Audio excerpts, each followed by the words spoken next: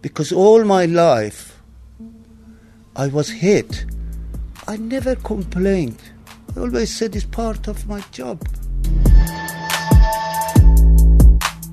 And we ended up convicted of allowing a premises to be used for the supply and consumption of MDMA. We always got on with the police, and we never had a problem with anything, as far as I was aware. If we caught anyone with tablets, if it was less than 3, we were to take their tablets from them. The tablets go into the safe. The club had 1 key, the police had the other key. Anything more than 3 tablets, we'd have to call the police. Because they found nothing. So they had to hit me with something to justify. With theft. Being in clubland pretty much all my life, all my working life, all my adult life, all I'd ever seen is people taking pills. For me, it kind of was. It was natural because that's what I'd seen. That's the world I'd lived in, is people taking tablets to music. People enjoying music with drugs in their system. They genuinely thought we were producing drugs. Go and see if you can buy drugs off them. Not go and find out what goes on in the place.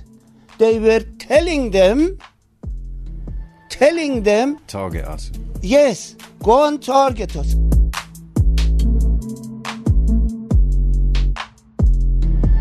You won't believe what the judge said. Why did you play that music? Yeah. Why couldn't you have a line dancing club? Yeah. No. I swear to God.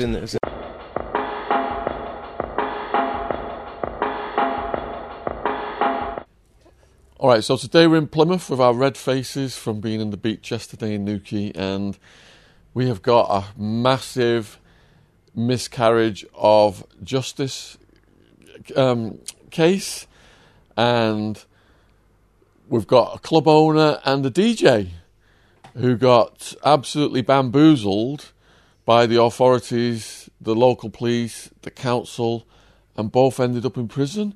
So do you guys want to just introduce yourself to the viewers and say what you were convicted of and how much prison you did? Certainly, yeah. My name's Tom Costelloe. I'm from Bromley in Kent, and I'm a DJ and promoter, and I met Manoch at London's Camden Palace. And then Manoch bought the Dance Academy, and in a shortened version, he bought the Dance Academy, and I moved down there to run the club with him. And we ended up convicted of what was the actual charge? Allowing a premises to be used for the supply and consumption of MDMA. Wow. Ecstasy. What sentence then was that? I got 5 years, and Manoch got 9 years. No. Yeah. So what was it like moving down from London to Devon? Look, I said in the court very openly, I said, look, this city, let's be honest, is 10 years behind Brighton, where I grew up, and ever since. And my lawyer said, that's it, you've had it. Yeah, but I was honest, because that's what they are so behind with these things, and it's nothing against them, it's just how it goes. You don't see this kind of council in Brighton. Look at Brighton. It's never felt recession. It's never felt COVID. It is a small London in Brighton because the councillors are young. Half as age of these councillors. Why do you guys think they targeted you? I'm not sure really, because we always got on with the police, and we never had a problem with anything, as far as I was aware. We were always told we were doing the right thing. Yeah. We were always told we were instructed to, if we caught anyone with tablets, if it was less than 3, we were to take their name details as much as possible. I mean, obviously they'd give Mickey Mouse names and stuff like that, but take their names, take their tablets from them. The tablets go into the safe, drug safe, which is the club had one key, the police had the other key. So they would come and empty the safe, which would take ages, but that's another story. So yeah, anything more than 3 tablets, we'd have to call the police. And then the police would come and... But I think it was a bit different. They said 3 to 4 tablets. Because that's what came in the court. It was like a rough guideline. They said, look, 3. But now we understand they were doing it to trap us. You see what I mean? And there is stupidity, complete lot of them. When they raided the club, they left the drugs in the safe and took the lost property because they found nothing in our position. In my home, certainly, they changed the sniffing dogs. That's how convinced they were. Because the dog couldn't find anything. So they changed the dog. They thought the dog is gone cuckoo. Yeah. But it wasn't. Anyway, there is stupidity. I wasn't even here. I was away. 6 months of operation, or 7 months. The night they came, I hadn't been here for weeks. Anyway, they didn't even take the drugs from the safe, which was there in the safe. Not in the drug box. They must have caught it at the time and not time to put it. Okay? Instead, they took some lost property passports. from passports, okay? And bang on the news. The owner has been charged with theft. Because they found nothing. So they had to hit me with something to justify. With theft. So they're accusing you of pinching people's passports to sell on? Or whatever. This is how pathetic they were. They had left the drugs there because they must have been in panic. We've had 200 people in here, officers, to do things, and we can't find 200 officers? 150 soldiers and the rest of the whatever they were. Yeah, when they raided the club. Okay. What? But when they raided the club, they put bins. They told everyone to stay where they are. And they put bins there, and they said anyone who's got drugs on them, put them in the bins. So I think that was done to show that there was a X amount of drugs in the building at the time. So don't destroy them, basically, if people could destroy them. It was it was to show how much tablets were in the building. But, for me, being in clubland pretty much all my life, all my working life, all my adult life, all I'd ever seen is people taking pills. I know, don't get me wrong, I know it's illegal, but everyone knows it goes on. This is the thing. Everyone knows it goes on, and now it's cocaine or whatever, or, whatever. But I'm not saying it's a natural thing, but, for me it kind of was. It was natural because that's what I'd seen. That's the world I'd lived in, is people taking tablets to music, people enjoying music with drugs in their system. Okay, some people don't do it. Some people do it, but, it's a fact of life that it goes hand in hand. And we had this relationship with the police. They knew there was drug, in every club. I was looking last night, and there was... If they didn't, they wouldn't have told us, if you catch someone with 3-4 tablets, exactly. Let them go, don't waste our times. That's exactly what, don't waste our times to come here and blah, blah, arrest all of them for what? But anyway, I found an article in the local paper, which was not long after we had been arrested. It was in May 2006. I can't remember the exact date, something. But there was a guy that had been caught with 140 ecstasy tablets at another club in the city. At the same time, it was being reported that we had been arrested, and, so... It goes on, that's all I'm trying to say. Oh, it's everywhere, it's ridiculous. Yeah. To not think it's going to be dance music and not drugs. Look, exactly. We read some articles in the proper paper, like national papers, investigation. They found traces of coke in toilets in High Court. In the High Court. In the High Court. And the Houses of Parliament. So QCs Well, I bet, yeah. must have been at it. The judge. It is, look, whether you believe it or not, at that time, I paid £700 for a small camera right at the same time when this happened. I said, go out and try to buy some tablets. It was openly on the counter. In fact, if anywhere people used to be wary, was my place because they were scared of me. And this, by the way, was written in the intelligence report by Sergeant Andy King, who wrote in his report that this club is doing better than all the other clubs. Because of this, all the things are in place, all the things are there. And it's no worse than any other club, that was it. Something like that. I was the first club in the country started with free water fountain. Yeah. And they used that Everyone against else us. used to They shut used that the against us. cold water so people would have To buy the water. them. Yeah. I put water fountains on the levels, different levels, so people would have free if they haven't got money. I never even That's heard how- of that before. Yeah. It's true. Yes, Water's it's still bigger, there. isn't The it? fountains are still, Still there. there, yeah. The fountains are still there. I was the first club to have a unisex. Toilet, yeah. Was that not dangerous? No, because the issue was everybody used to go in and blah, blah, blah, in the ladies, gents, blah, blah, blah, what girls go there, boys go there. So I said to council, I said, look, isn't this better if it's unisex so we can openly monitor it? We can send our staff whenever is necessary to ladies or gents and cameras. Yeah. We watch it.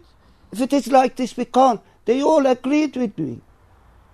Look, the council commended me for raising standards in the city. The mayor commended me, thanked me for raising standards in the city. The same time as mayor came to thank me with the mayoress, That's yes, Cooperage, yeah. the operation was going. So either the intention was to make me off guard, or just really thanking me. But whatever, whoever, I don't know. Within 3 months of that, the place gets raided. And within that period, you won't believe, you only realize these small things when the incident has happened, and you just think, that is why then. For the past 6-7 months, which now we know is when the operation had started, we kept catching people, say for fight, which we didn't have any, ever, and say for whatever reason, okay, we caught someone. We were calling the police, they wouldn't come. They wouldn't come. Yeah, it suddenly. They suddenly wouldn't. changed, So they yeah. wanted to put us in trouble, make a mistake, basically. They wanted you to fail. To fail. Yeah, set you up. And then, once they turned up, when we insisted, and I was going crazy. They turned up at 2 o'clock, 2 a.m., when everywhere else in Plymouth was shut, except us, open till 6 in the morning. So everyone was queuing from here to there. And they wanted to take 2 head doorman and the other doorman, whoever is it, take away to take his statements. So when I told the policeman, of course they didn't like it. I said, why now? Can you not see? We need the head doorman. We need the doorman. And this and that. But they wanted us to fail. Now we know. The first day that this badge business came along, SIA badge. SIA Security. badge, Yeah. yes, they came with SIA people, raided our club. And their bad luck, we only had like 60, 70 people at the time they came in to check everybody's. And just Checking the doorman, yeah. is he stupid or what? And they asked me to give statement on the records. Took me to the office. Okay, it's on the records. We need to. So I gave statement. Yes. Of course we've done this. Everything was fine.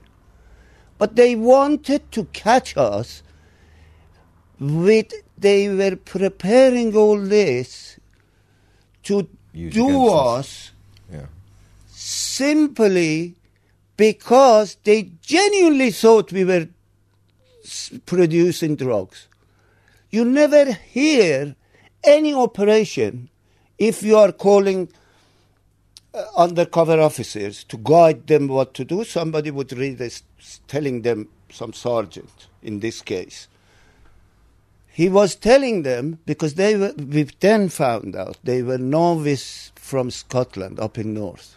The undercover novice officer. police, like they'd just started Okay. their undercover. And they were told, we have information that these two, only him and I, are involved in drugs. Go and see if you can buy drugs off them. Not go and find out what goes on in the place. They were telling them, Target us. yes, go and target us. And I remember even once, I'd never forget, like, because everybody knew me. Everybody knew him. And somebody had approached him, a girl, or whatever. He will tell you himself, it's not for me to say. Yeah, no, it was just I kept getting asked to get pills from this girl, and I was just like, can you stop asking me to get you tablets? I can't get you tablets, leave me alone, you know what I mean? And it got to the point where she kept asking me, like, please get me some tablets, and I was like, I exploded. I was like, take it to the office, I'm going to search you. Take it to the office and search you. You're doing my fucking brain in. I can't get you any tablets. But of course, we tried to bring this up in the trial, and they just kind of pushed that away. You know, I tried to find. You know, we tried to find this particular person, but all the police that were doing the undercover were behind screens. So in the trial, the evidence given, they were all behind screens, so we couldn't see their faces. Did she look like the typical party goer? No, that's what you could tell. This is what I'm saying. You could tell, and by the way she was talking as well. You know, you knew. You felt she was undercover. Yeah, totally. Look, all of these witnesses, everybody's welcome to see. I mean, I've given it to many people, including. This is the file which was given to Criminal Cases Review Commission, and they agreed there has been or recommended it back to High Court. In this, everybody, when you look at the evidence, it is like the guy the worst thing we heard from anyone to convict us was a guy who worked for us as a doorman. I chucked him out because he was involved in a murder. Okay? He had gone as an enforcer. When I found out in the paper, I sacked him following week when he turned up to work. Because I didn't want this murder business. Not only he got away with murder, he came to court to claim he was a Royal Marine, which then we found out he wasn't. It was a total lie. He was a registered drug dealer. He was an informant. Basically. He had offered to the policeman, undercover police detective, drug squad, he had offered $5,000 a week drugs He can provide. When we found out all this, he won't believe who he is. He's the son of the guy, Supergrass in Liverpool, who grassed these big... Which was the Curtis dealer? Warren, I think. The guy who grassed on Curtis Warren. Yeah. Yes. Oh, This is his son. That's his son. the apple don't Okay. fall too far from the tree there. Indeed, yeah. Okay? Yeah. So, because his bad luck, the woman he married, I used to have few feelings with her before they got married. Few sleepovers. I don't know if that was his garage. Angst, yeah. All he had to say was, because there was nothing else to say, that we agreed that I leave because Manoch had a relaxed attitude towards drugs. That's it. That is it. That meant to be their star witness. Yeah. And then when we went, amazingly, when we went to court in the first appeal, we said the undercover officers were behind the screen, which is very unfair. We need to see them to see which one approached us for what. Okay? The court said there was another witness called this, who was the son of that big drug dealer or informant. So the court, High Court, said it wasn't only the undercover officers, it was him as well, which makes a case for it. So they dismissed that. The second appeal, when we found out about all this, that is when Criminal Cases Review Commission returned the case again. Look, this guy wasn't even a Royal Marine. He was a drug dealer. Yeah, it was a total lie in the court. Guess what the High Court said?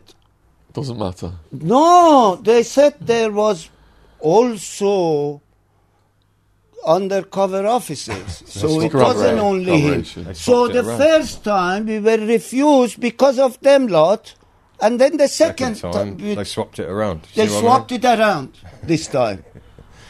And then we got to the European Court. They easily accepted the case. They said British government needs to explain what is going on.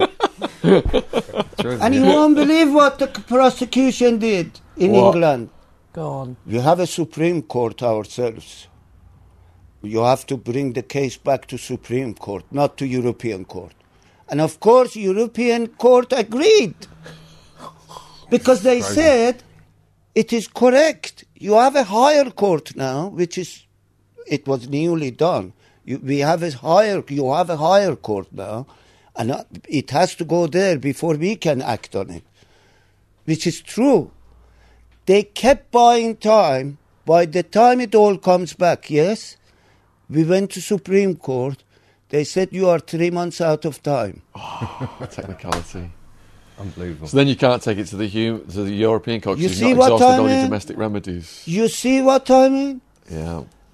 This drug dealer's wife anyway, this Grass, his wife 2 years ago phoned us out of nowhere.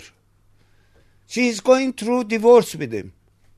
She came, she didn't even know, I'm sure she's going to know now, we were recording her. She was saying how he used to get a visit from the police. Handler. He had a police handler. Police handler. She was married to him for 13 years with a boy and a girl. And no one knows these things. You are the first person to hear all this. Yeah, thank you for having us, by the way. No, thank you for coming. Thank you for, You know what I mean? I have never spoken about these issues because I wouldn't want to give pleasure to people to talk about my misfortune. It is not like me. I'm a very brave person. I always deal with matters.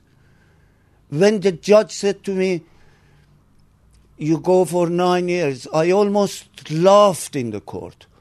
I grabbed hold of Tom because Tom was very upset. He almost... Dropped, because yeah. they almost collapsed. Yeah. And I grabbed Tom. I said, Tom, it's okay. Let's go. It's all right. And when we went back to prison, the first person said, oh, you got 9 years. Yes, fucking right we did. So what do you want to do? And then another asshole was... Can you imagine? He said, that Manoch from up there. I said, yes. You slapped me once. I said, did I? Yes. I said, nice one. As if like I'll be scared of any of them. And in fact, the guy who was in court the same time from Manchester for dealing drugs heavily, he got 15 years, coke. Yeah, true. I had slapped him. Yeah. You won't believe, And I know banned it's him from the funny. club. And banned him from the club. I used to do all this on my own. It's true. I used to stand against all the gangs on my own. The gangs used to come here and say, we never pay anywhere in the city, which was true. And I used to say, well, if I let you in here, you still have to pay. But I'm not going to let you in. But I'm coming back wherever you are to have a drink with you if you think you are. And I used to go and have a drink in their pub, in their social club.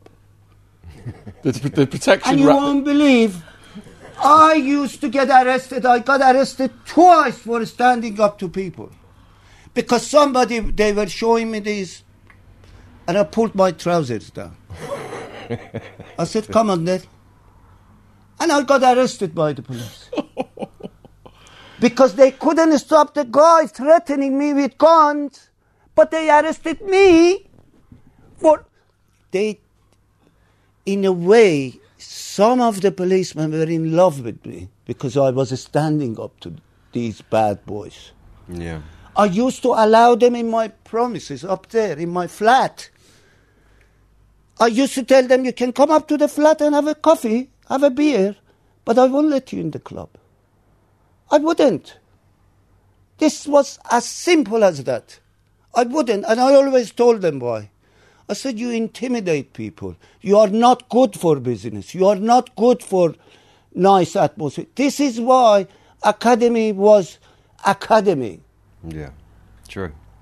And I wouldn't give a toss about any of these. Don't get us wrong. I know certain clubs like Cream or these big clubs, God's Kitchen and these big ones. We were bigger than them without knowing. They even tried to muscle in. They tried to do a night in here, and they said, I can't remember, Tom was the manager there. He was dealing with them, and I said, okay. It was Gatecrasher come to do an event in Plymouth.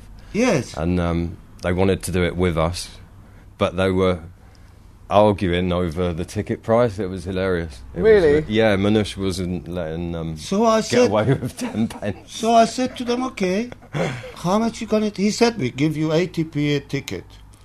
Sorry, they wanted to do the event in the pavilion, but they wanted us to shut the club for the night.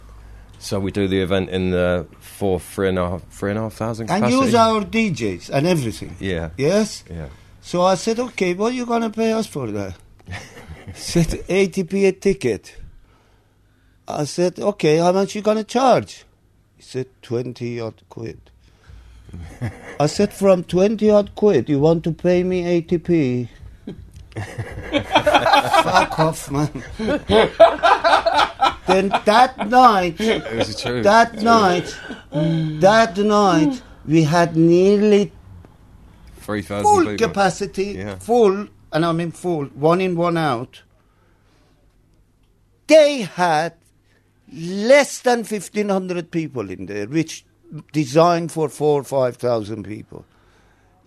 That taught them a lesson they always say you have to earn your respect.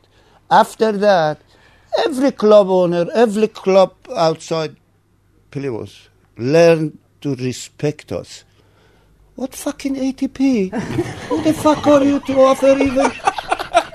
I give you £800 to shut the fuck up. I remember once when I had just opened, I was desperate for finances. I sold, don't get me wrong, I sold 3 businesses. I sold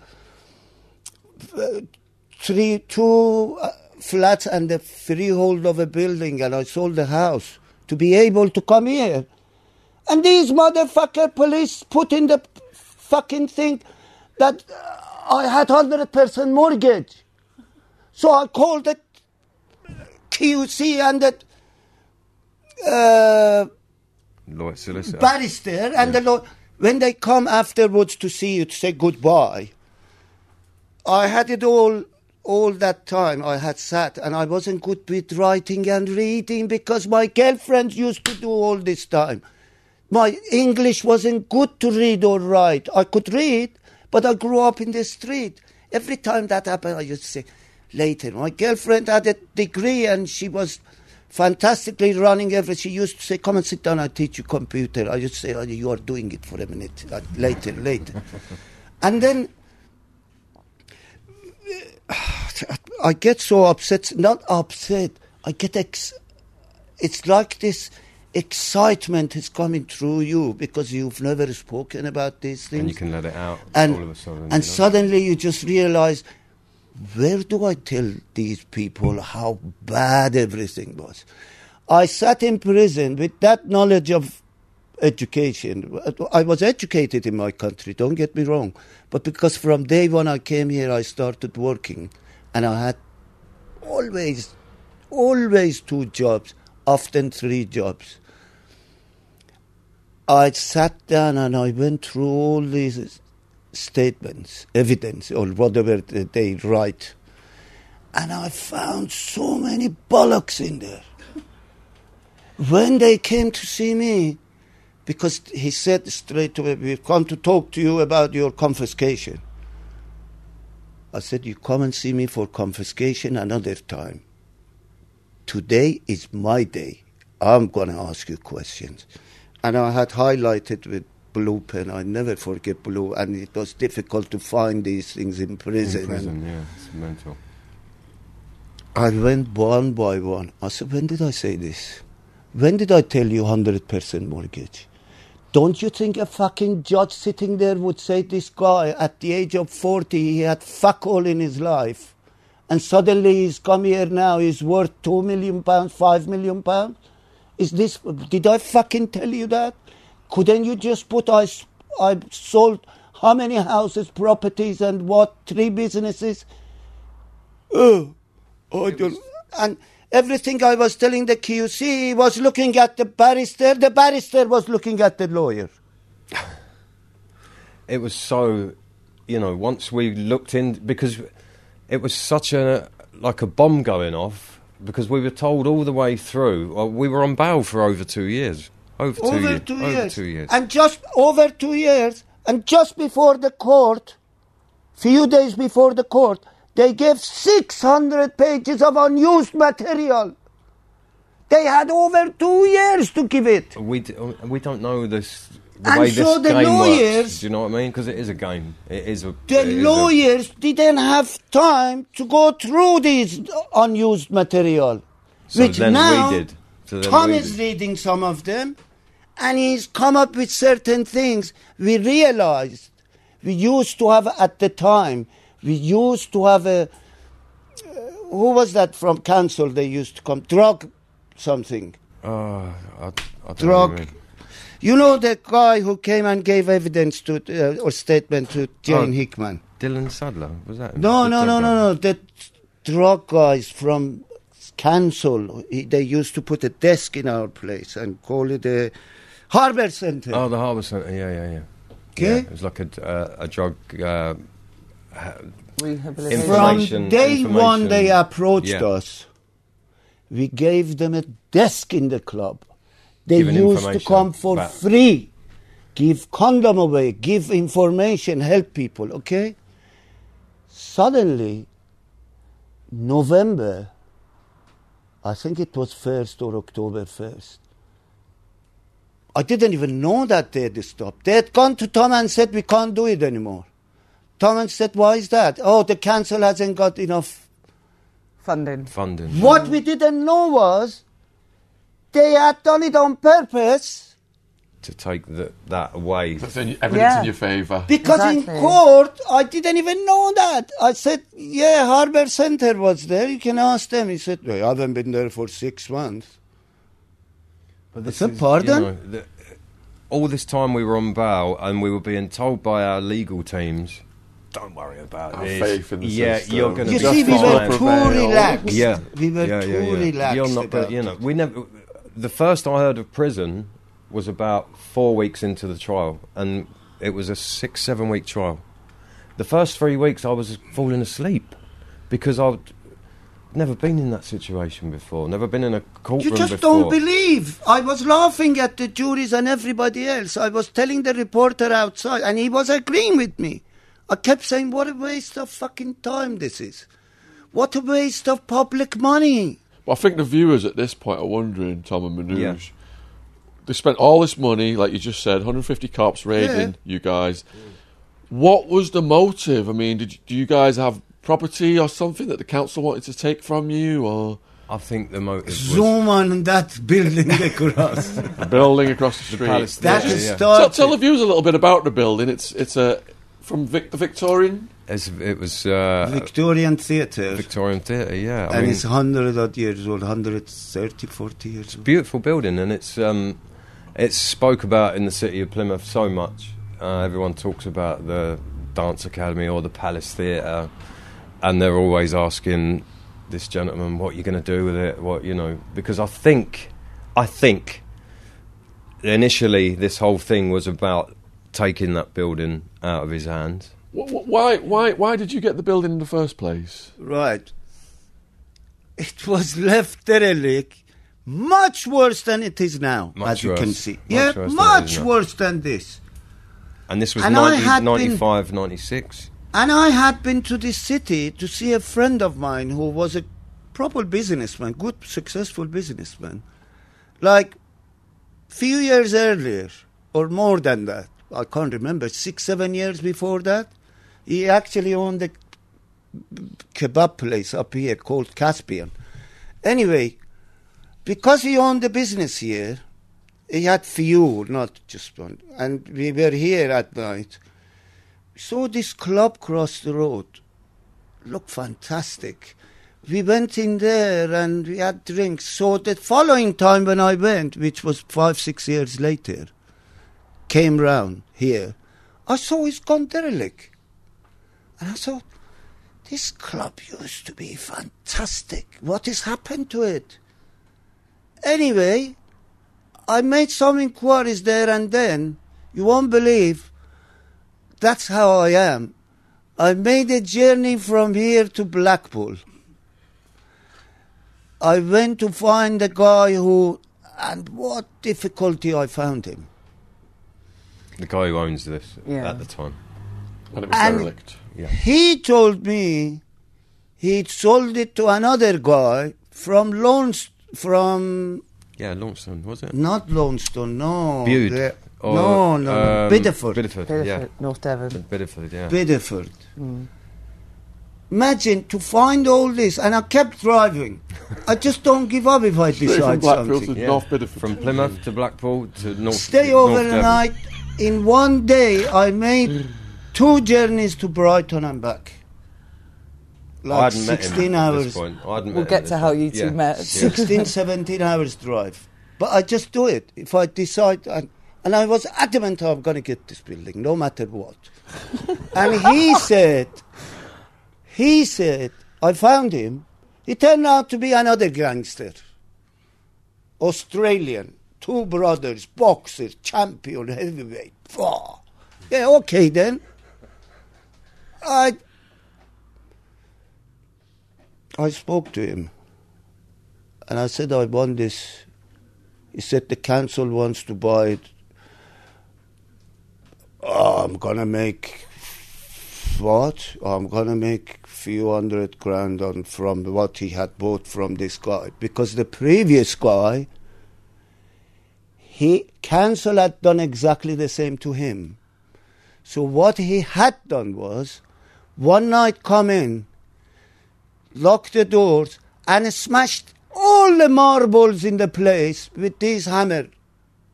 What you call it? Sledgehammer. He told me himself. He's not shy about it. He says, I had enough of this fucking council. They kept doing this to me. I had enough. I smashed everything. I don't want to know anymore. Completely smashed up. All these people are excited about, I fucking fixed them. And it's only fake. Because we had to pay a plasterer to come from Liverpool to fix it, to mock it. Yeah. What do you call it? To copy it. Oh. And then put it up. I showed it to Heritage England. I said, does it look beautiful? He said, yeah. I said, now listen to it. And he said, oh my God. I said, yes. Anyway, I gave him £100,000 more. Despite that, which I told you about, these guys came from Northern Leisure and rank. They told me, look, don't be mad, don't be stupid, Manoch, you are fine in Brighton, you got all this going for you. I said, no, I know he's going to make it, this building. My bad luck, we got a lease from this guy, this present owner. His name was Sam. I don't want to tell you I'll tell you. Very tough, hard guy. Boxers, they say. Yeah, two brothers. Yeah, they are known. They were known at the time in the area, and he gave me a lease. He said, how do you want it? I said, I want it 1 year lease with the option of freehold, but I would set up the freehold price now. I don't want to open it and then you start going this. Anyway, we all agreed on this. We put it in handwriting, not lawyer. He gave me the lease. I was with this girl at the time. She was actually Serbian originally. I never forget. We went to this lawyer. He got, because we didn't know anywhere. We just walked along this, there is a crescent here, which all the lawyers are there. We went to the first lawyer, and he looked at the lease. He read it all. Then he told me, sorry, I can't act for you because it's conflict of interest. I act for the others. Motherfucker, why did you fucking read it then? He was acting for council. Conflict of interest, bastard, conflict of interest. You should say sorry, mate. This is the first step. And this was way back. 1996. Early 96. And then but being me, I don't give up. I said, okay. I laughed. As if it was going to impress me and do anything important to me. What do you want to do? Go and fuck yourself. I always believe in, if you don't do anything wrong, you have nothing to fear about. You have nothing to be concerned about. Yeah. And I tested it in my life. Once I had fight with 13 football fans from Liverpool. I never forget that. I had black marks everywhere. How did that start? But in Brighton, when they smashed up this takeaway shop, because they didn't do fish and chips, and the owner happened to be a Persian woman, and I didn't like it. So I joined in to stop them, and eventually I got in fighting with them. They found 3-4 kinds of blood on my clothes. I didn't have one scar anywhere on my clothes. They brought them to court to give evidence against me. Oh, can anyone believe this? And the judge laughed in that court. He said, so the shop has been smashed, and this guy on his own been fighting these lot who are admittingly by minibus, they've come here to play football with Brighton because Brighton had beat them 1-0. Hope you're enjoying the podcast. Here's a word from our sponsor, Harry's. Having such a scratchy face, I'm always delighted to get a new Harry's set. There's a foaming gel, hydrating night lotion, and the razor with the weighted handle really gets the job done. The trimmer blade makes it so easy to get into those tricky places to reach. The shave gel offers effective lubrication and just comes off like butter. It's such a smooth shave. It shaves fast, efficiently, no discomfort, and it is so smooth by the end. The hydrating night lotion is light and non-greasy. Harry's is doing a £0 trial. Start shaving with the products, just pay for delivery. Save every time. Save on all your shaving products without sacrificing quality. You're in control. You can modify or cancel your plan from the account page. Make sure to support our podcast and start your own skincare journey by redeeming a free Harry's trial set. All you cover is £3.95 for delivery. Just head to harrys.com/Sean, SHAUN, and have your trial set delivered to your door. That's harrys.com/Sean, SHAUN. Thank you for supporting our sponsor. And I never forget, because the barrister started talking, they are their boogie team, Brighton is their boogie team, and then judge said, hey, don't get out of the line now, talk about the case. And with the same token, I had one fight with a lizard, perhaps. That small he was. I never managed to land a punch on him. Because you have to have it from your heart, and you have to have the right for it. I didn't have the right to fight that lizard, because I didn't think it was right. I was pissed. And I couldn't even land a punch. But with the others, I had the absolute right to defend this woman with her child behind her. They smashed up all the front windows inside, blah, blah, blah, blah, blah. And eventually I got arrested. And anyway, the judge said at the end, I give you 2 years, because they were expecting prison sentence. He said, I give you 2 years, conditional discharge, out of my court. Don't do anything for 2 years and you'll be fine. I said, thank you, Judge, bye-bye. And the police had taken all my clothes. They were always against me, because I was a decent guy, not scared of them, from day one. And you won't believe what else this motherfucker police in charge of this bastard told the court. Go on. How did he get away with it? This fucking DI, corrupt bastards, which his own colleagues, by the way, I tell you in a little while, they admitted wrongdoings. His own colleagues right there, standing right there with uniform. No, not plainclothes, detectives. One from here, one from Leeds, a woman. They apologized. They said, everyone knows about your case and we are really sorry about that. It wasn't right what happened to you. You won't believe what he got away with it. He said to court, we have checked with Sussex police. The intelligence suggests he was involved in importing cocaine from Iran. How did he get away with it? Where was the fucking barrister of mine to get up and say, excuse me, or judge, if it is a real fucking intelligence, let's have a look at it. If it is not, why the fuck is he saying? How many people can stand there and say that? But, again, we didn't really get this at the time, do you know what I mean? Because at the time we were just, being told by a legal team, nothing's going to happen to you. Don't worry, it's going to be fine. Rah, rah, rah.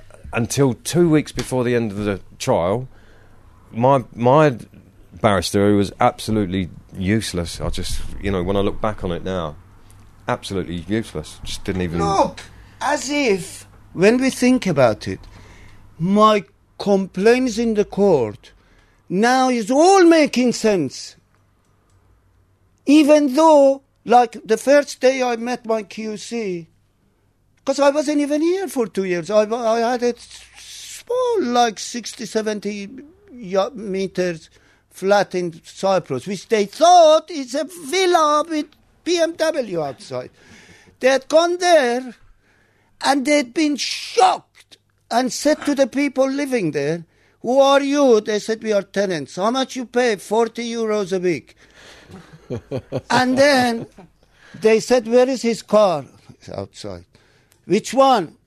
It was dust on it. I had paid 200 euros. And it was one of these Citroën, when you start, it pumps up. You know which ones I'm talking about? You can put the front and the back up like this. And I liked it because I wouldn't use it, but if I was there, it was funny. I used to stand in the traffic light and just go... That's all. And I told them that's all I have. They had gone to my house, opened up its safe. "Can you tell us that?" I said, "Yes." "How much you got?" I said, "I got 1 million Bulgarian money." At the time they weren't in. And 6 million Iranian money. But then I laughed. I said, "Don't fucking waste your time. You can go and open it if you want, but you will see what I'm talking about." All together was 60 quid. And guess what else they done? Because they couldn't find anything. They had taken a box of cigar I had bought in Cyprus, which was part of Europe. You could do that. £5 a packet. Okay? They'd taken it, and I'd lost it in the court when I heard that. I'd run after this policeman. He was shitting himself. He had to run.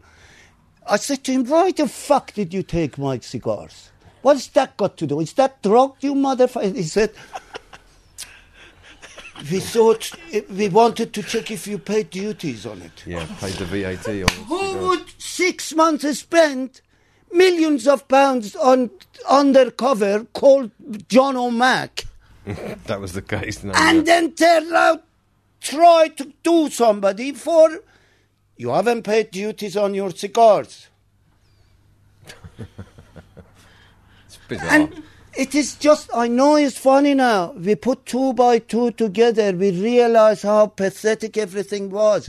If a detective can get away with it, and you won't believe, apart from the 600 pages were given to us at the few days before the court, after 2 years and 2 months. 2 years and 2 months, because we were raided 5th of May. June 19th, I think, we started the court. 2 years later. So 2 years and whatever, 6 weeks. When we found out the Criminal Cases Review Commission, this time, second time, referred the case back, we found out there was much more he had given to us, hadn't given to us. And you won't believe what High Court did. I've never heard of that. He said, "Mr. Hoggett, can you please make sure you have given them everything now? This is the same bastard who's been hiding everything.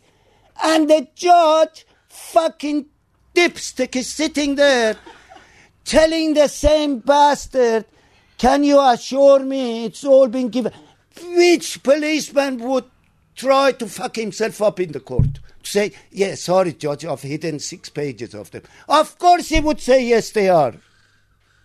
It was just so, and again, you only find this out So surreal. years down the line. So, can you explain how you got into dance music and then And how got you meeting met Manoch? Yeah, of course, yeah. Yeah.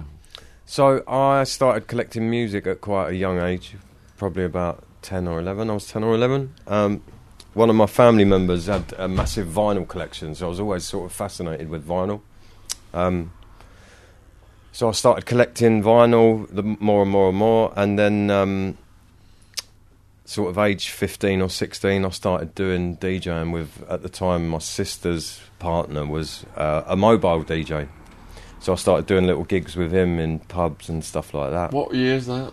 I was 15, so... 80s? It was 80s, yeah. It was 86, 87. And then I used to do break dancing as well, so all my friends, we used to do break dancing, and we were always into music, you know what I mean? It was always a big part of growing up for me. My family was always musical. My father was always whistling Irish songs and singing songs. It was always music in the house. So then we got hit with the acid house explosion because you couldn't miss it, and it was bang right on that time. It's about 88, 89. 88. Summer of Love. Summer of Love, yeah. So somewhere in that hedonistic time, I remembered I was DJing. So I'd got the decks by then, and you know, I'd learnt to mix and stuff like that. So I started doing my own events, all dance music, all of sort of acid house at the time, and then house, and then it went sort of, so it all split. Throwing your own raves. Yeah, suddenly So doing from pubs events. and clubs to raves. Yeah. Illegal? No, all legal. We used to rent clubs in Leicester Square, like Maximus and the Gas Club, and we'd put events on. This is sort of early 90s. And then I started DJing for Club UK in London, which was quite a big club at the time. That got raided as well, funnily enough. But we went to Ibiza one year, and I was fortunate enough to get some gigs in Space, which is a huge club, and Amnesia as well. Spent the summer in Ibiza in 95, I think. Yeah, 95 or 96. And then I met Manoch. It was Tony DeVitt when he sadly died. There was a commemorative event at Camden Palace. It was on a Thursday night, I think, wasn't it? And Manoch was running the Zap Club, or assisting running the Zap Club in Brighton at the time. So he had come to the Camden Palace that particular night when I was DJing, and he approached me in the DJ box and said, have you got a card or anything? Like, you know, we want to book you in Brighton. And I was really excited by that because the Zap Club was huge at the time. And I went down to the Zap Club and I'd done a gig. And at the time I had an agent. I was just going to say, when I went to Ibiza and I was fortunate enough to play in Space, I ended up getting an agent at the time. So when I met Manoch, I was like, I've got to speak to my agent. I was given my agent's card. And then straight away, I'll never forget, he said, can we do it without the agent? Because I end up paying too much money to agents. I will just pay you. And I was like, yeah, okay, we can do something. And we kind of hit it off, we kind of hit it off straight away. It was like a mutual respect thing. I don't know, I always found Manoch really honest. And I think in the nightclub industry, there's a lot of snakes, a lot of crap talk, a lot of rubbish talk. So it was nice. I think the feeling was mutual. So you moved to Plymouth when he moved to Plymouth? No, I started. Obviously, I'd done a few gigs for Manoch at the Zap Club in Brighton, and I don't know. Every time I played there, it seemed to work. It went down well. And then Manoch told me, I'm buying a club in Plymouth. Come and have a look. And I'll never forget, I drove down at the time with a girlfriend, and it was one of them journeys, are we there yet? It's like taking so long to get here. And at the time, the club was not open, but he had acquired it, he had the keys, and he showed me around. I'll never forget, there was no ceiling, roof. And this is why we laugh and get angry as well at the same time at the situation now, because the building was 10 times worse then. This was 95, 96. There was no roof. I remember being in the main room of the theatre, and I could see the sky. So Anyway, Manoch said, he's going to get this club going, and I didn't hear from him for about a year or something, maybe a bit longer. It was 98 when I came back to play here. So in that time, Manoch had repaired the roof and done whatever he needed to do, which was, I found out later, was a bit of a battle to get the club open, wasn't it? That's when the problem with council started. Yeah. Yeah, I'll tell you in a minute. Yeah, so, I used to be a resident here then, like monthly resident, so I'd come down once a month. I'd get on the train at Paddington, be thinking, I'm going to Plymouth, you know what I mean? Start drinking on the train. But it was good, it was good. You could tell there was a vibe in the club. And it got to a stage where, like I said, we always got on really well, and I don't know, I think I don't think you asked me to come down. I think I just sort of said, I'm moving down, you know what I mean?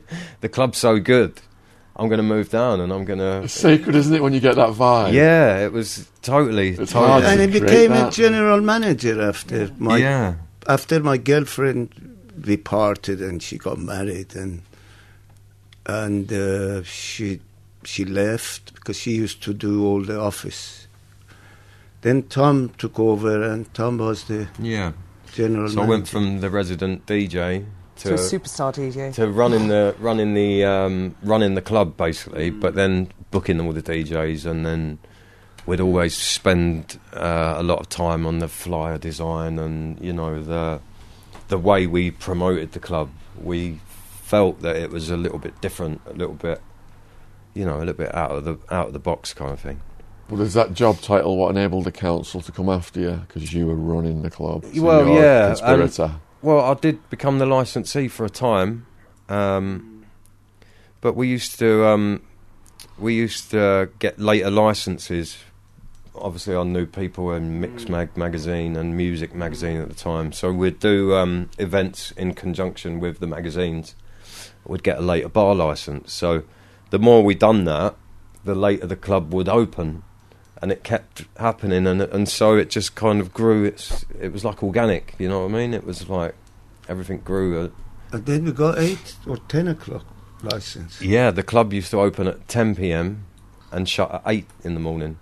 So it went from when I first came here. Them days we were pioneering on everything here. We were opening all the striptease clubs, bars shut because of us. And they turned into to a proper nice bar. This is how you affect. This is how you put effect for better. The Marines and sailors and this, they had no chance of being nasty in the club. If they would never see the club. And the word was around that, listen, this guy won't let you in if you fuck around in there. And if you fuck around in there, you will never see the club. Do you want to fuck around? And nobody would fuck around. It's true. And it was the best. To be honest, some topless people used to walk around in the club. It was like the Wild West in the end, because the atmosphere was so great in there. Everyone felt safe. Everyone felt safe. It was like a family. Topless, completely. I saw many times myself. It was like a family, you know? It really was. It was like a big family. Got your own counterculture. Big family. What big names did you have in there at the time? I mean, all the Judge Jules, Lisa Lashes, the Tidy Boys, all. Tidy Boys. You And know. you won't believe what they told us. Pete Tong, all of them were here. Okay? Whoever you, Dave Pierce. You won't believe what the judge said. Why did you play that music? Yeah. Why couldn't you have a line dancing club? Yeah. No. I swear to God. It's in the And when the judge, planet is he on? when the judge asks you that question in that manner, Yeah, you just imagine the effect on jury. Yeah. Because the juries would think, so they were definitely playing that music for this. For drugs. Because even the judge is not happy about it. Why did you have so much water on your bars? It's true. Free water. I swear to God. It How dare you give free water? It went against us. I swear to God. He said, you obviously had lots of water because you were... Motherfucker. So they've gone from commending us 2 years before for doing this for you're putting water fountains in, it's a safe environment to club. We had all the harbour centre information, safe clubbing, you know what I mean? Safe taking tablets in a safe manner. They knew what we were doing. When I first time ever met my QC, he walked into the room, I never forget, he was taking his raincoat off and they said, this is Manoch. He said, okay, you are the club owner, you had 2 licenses there. It's not your problem. You are the owner.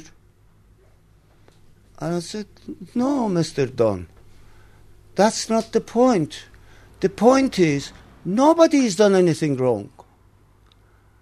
And he looked at me as if I was crazy. He said, it's your option, but stay with my line. It is not your business. It's their business. Yeah, put the blame and in on. the court, when I went on the stand, lots of people now say you were stupid to do that. You shouldn't have done it because you should have allowed them because they had fuck all in their lives to take the rap. But I stood there and I say I take full responsibility for all of them because they were honest people, they were innocent people. But if we all did that, what is the point of being a man? So the police asked you to pin it on Tom? No. No? The QC, the barrister. The QC, which is above the barrister, is like a judge himself. He told me, it is not your business. Yeah, so he was putting it on. He was suggesting to put it onto me, or And everyone else who worked at the club. Yeah. Because he said you had 2 licenses which the police have approved, the council have approved. What's your role here? You weren't even here for 6 weeks. Which made a sense at the time. But that made a sense if somebody was like scared, scared, or he had some kind of... If you're innocent and you're proud of your achievement, why would I want to say it was them? So I stood up, I said in the court, and I told him, I said, don't look, they are innocent people, they are decent people. They've done nothing wrong apart from working in a nightclub. crazy.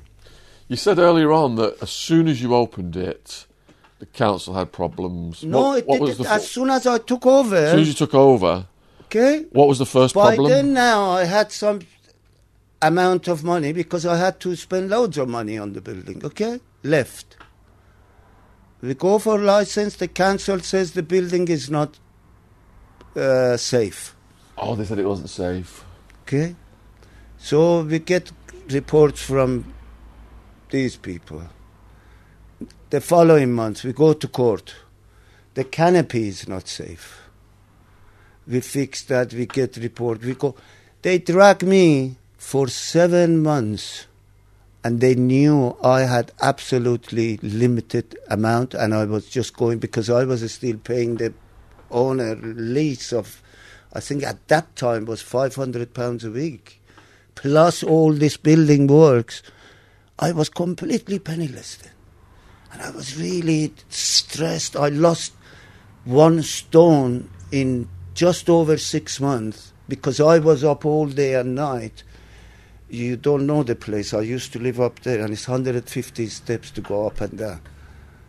So I was working, and my girlfriend, to be fair, at the time. We were both knackered. We got to the stage that I was wishing I hadn't done this. What did I do, man? Why did I make such a big mistake? Why didn't I listen to Pat Shevlin or Peter Lawyer? Anyway, it dragged on, and Cartwright used to act for me for the license because they were big, they still are, one of the biggest firms in the country. But at the time I went to them because I needed someone to be, because the council wouldn't leave me alone for any bollocks. The window is bent here, the door is that. Another month's delay. Eventually, when this bill, 7 months, I think, gone, 8 months gone, I had nothing left in. The same Pat Shevlin, he really cared because I was a good staff for them. You see, I always worked with my heart and not for money. I was highest paid, but I used to put my heart to it, whatever I did in my life. He told me once, he said, look, Manoch, why don't you turn it to a mosque? What? A mosque. Yeah, well, I heard what he said. And I looked at him, I said, Pat, do you realise you just said? He said, no, what? I said, it's a fantastic idea. He said, don't be stupid. Because he's Irish, he was with that accent, don't be stupid. I said, okay. The following time this building control comes, his name was Chris Wary. I went by the door, they said the council is here. And he was that high. I said to him, get the fuck out of my place, you motherfucker. What? I said, get the fuck out of my place, you motherfuckers. I've had enough of you bastards. Every day you keep coming, this is bent, that is this, window is bent. Cunts. And he ran away. I chased him, he ran away. Less than 48 hours later, I told him, by the way, I don't need your permission. I don't want it. I want to turn it to mosque. I'm happy to live above the mosque. That I always wanted to do that for God. It's my faith. Less than 48, I can't remember if it was 24 hours even. Anyway, my girlfriend came and we didn't have mobiles at it. She said, I can't remember what his name was, Michael. He said, the lawyer is on the phone from Cartwright. I said, why? What is that now, Cathy? Why can't you answer? He said, I don't know, you answer. Blah, blah, blah. Because we were both knackered. We were scared of phone calls. We were scared of everything. And we were getting problems from heavies trying to show muscle in. And I had to muscle off, which I don't have. And anyway, got the phone. He said, I don't know what has happened, Manoch, but the council have withdrawn their objections. I said, what? I said, what? He said, yes. So they've withdrawn their objections and I don't see any problem. You should have your license within the next blah, blah, blah, blah, blah. Unbelievable. That is, yeah. Wow. That was the kick-off. I realized they are as corrupt as fuck. Because if you start with a corrupt lawyer acting for them to read your lease, and then they start giving you hell, where I told them about this Vodafone, 250 quid a week. That was breaking my heart. I needed money desperate. And they said it is on the roof where nobody can see from anywhere. We just put this dish there, give you 200. And then they say no to that. Put their own camera up, the bastards. And then stick this lamppost out there. Few years later, because they realized the club is flourishing, everybody is happy in town, the building is getting better and better because we kept improving the building. And it was dry now because it was being used. It was, as they say, bone dry. They invited for they put an offer. I had this monk and partners acting for me. They were what are they? State agent, but they do a bit more than that. Property, chartered planning, charter accountant, blah, blah, blah, blah, blah. Anyway, he sent me a letter. He said the council wants to buy it for £1 million plus £20,000 legal fees. Are you interested? This is when I think this whole thing started. Okay. So it went from you having a lease to you owning it. No, before that. I owned the freeholding. And nevertheless, I forgot to tell you, it got to the stage. Now this bastard didn't want to sell the freehold. Oh, I thought it might. Until What story? he turned up with his Rolls Royce and 4-5 monkeys, which I called them at the time. I said, you come down here with fucking 5 monkeys, get rid of the monkeys, and I'll tell you what we do. And he did. He opened it, he opened it. I sat in the front. I said, let's go to your fucking Bideford, wherever you think you can. Because he said, don't do this. You know, people get shot these days. I said, yeah, I want to get shot, you motherfucker. Let's see now. And he went for about 10 miles, maybe more or less. 10 miles, 11 miles. He kept saying, look, Manoch, leave it out. So I didn't mean it. But I said, no, you told me I may get shot. I want to see which cunt has got the balls to shoot me. Because if he doesn't kill me, I will fucking put his balls in his throat and yours, motherfucker. And this boxer, because he thought he was a boxer, he would, I'll kill him. Yeah, all right then. This is where it hurts. I was hit by a policeman a few weeks ago. Okay? When I talked about it in cell, this is the honest truth. It's going on now as we speak. I was hit. I actually had tears in my eyes. Because all my life, I was hit. I never complained. I always said it's part of my job. Why should I moan? Complain to police to do what?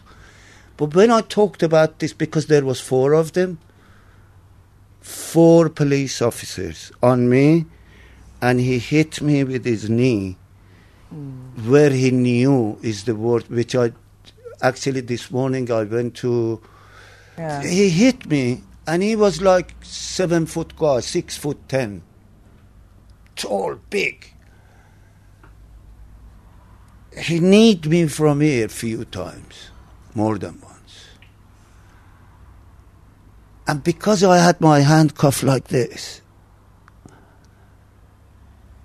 when I mentioned it to the doctor in prison that I was hit, that's admitting I was hit made me have tears in my eyes. Why I should allow this motherfucker get away with it? Which I won't. I told him at the time, even my hands were there, I said, listen, you motherfucker, Bin Laden lookalike bastard. You think you are tough because you hit 66-year-old man with 4 of you on me, and you call that, you can talk about it in the fucking pub tonight to your mates. I hit this guy, 66-year-old guy. Yes, is it tough? Bastard. In my country, impossible you even raise hand to someone who's older than you. You thought you just don't. It respect comes in the generation. You don't even stretch your legs in front of somebody who's older than you. This is how much respect families have in Iran. I've always said that. Before the children are given food, the old man is given the food. And then the children. The children should learn how. Respect their elders. This is how I was genuinely upset in the cell. Because they came and said, we want to take your fingerprints. I said, I don't want to do it. We'll do it by force. I said, fucking do it then. And then another one comes. Why don't you want to do it? I said, I don't want to do it. She said, but you may have to do it by force. Why do you like by force? I said, I'm a masochist. Fuck off. And you won't believe, all of this, they had come to tell me there is a public order, 4 police officers, 2 cars, another van comes, yes, to tell me you have to turn up to police station either this Sunday or sometimes in July. Okay? That's all. They could have done it by email, by phone call. And what is the accusation? You swear at somebody. When? Back in January. Okay? Now listen to this. Back in January. And I had already complained to Police Complaint Commission in February. So they had looked to January, which was before I made the complaint, to find something there. And guess what? And then they are taking me, and one says to another one, shall we hit him with few more? Yeah. Okay, I'm also arresting you for assaulting Unbelievable. What? Emergency care workers, which is the police now. So I go to police station. They want to talk to me. I said, give me a pen and paper. I write down what. I said, why have you waited 6 months to come now for this? He said, because we've been busy. I said, is that why you sent 4 people to give me a notice? Because you've been busy. And the reason I told them I wasn't going with them, because I got angry, is for 5 years we've been having break-ins. Break-ins. Left, right, centre. I keep writing to the chief of them. We kept complaining. Guess what they said every time we phone? We have no mandate. You're just going to have to let it go. Secure your building better. Put your own... This fucking dickhead MP... This dickhead... Was it this dickhead who told me you have to put your own security there? Yeah. This dickhead is supposed to be representing people in this town. This is why city is fucked up. He tells me I have to put £15 an hour plus VAT, my own security to watch the building. This is why I told I said, you have come 4 officers with 2 police cars, and I live in a cul-de-sac. You don't care. You just come here to show off, and I keep complaining about break-ins. You tell me you don't have manpower. Where have you got this manpower now coming from? And then they said, okay, we're going to arrest you. I said, okay, do it. They could read me, and I had the slippers on, and I had one T-shirt on, and I turned around, I said, okay, let me put my shoes on. That's it. She jumps on me. No, it's too late now. And then another one joins, and then another one. 4 of them. If anyone said they are not corrupt, he or she is as fucking corrupt as these bastards. And I mean it. I'm not hiding it away, whether it's the MP, but I've told them all to their faces. Don't think I'm only just saying it behind them. I've said worse than this to their face. They are all in it. Which council would tell you you have to do this? Sell it to this person. Arrest me if I'm lying. Fuck me if I'm lying. Take me to court if I'm lying. Motherfuckers. Which council would do this? If you said that in Brighton, they would hang you from in the middle of the street. And I said to her, imagine look how confident you are. You are telling me Tom was there. We got the recording.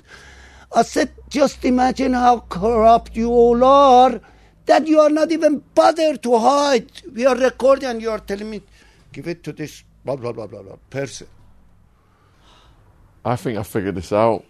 Go on. Freemasons. Yeah. Good old boys club. Funny you say that, because this was one of my first questions when we went to prison. I only say it because this is all recorded now, documented. I wrote to my solicitor, even though my handwriting was shit. However I managed to put my view across to say, can you ask if Don or the barrister, the shittiest lawyers, 3 of them, all of them, I said, if any of them had anything to do with Freemasons. It's all recorded. And when I complained against them, you won't believe what happened. It wasn't refused on the merits of it. It was 7 days late. Out of, you have to be within that 6 months, your complaint to be in the, because you are 1 week later, they are safe. So they didn't have to answer if they were Freemasons. They just wouldn't answer fuck all. Why we are in prison, I kept asking, who made all these mistakes? Who was responsible? They clearly didn't believe in me when I said in the first place, look, listen, we were innocent from completely taken because you just won't believe you will be. If you are innocent, why would you give a toss who's taking you to where? You will say, oh, it's going to come out. Doesn't matter. But all these little get together like a jigsaw puzzle and suddenly put you in a deep shit.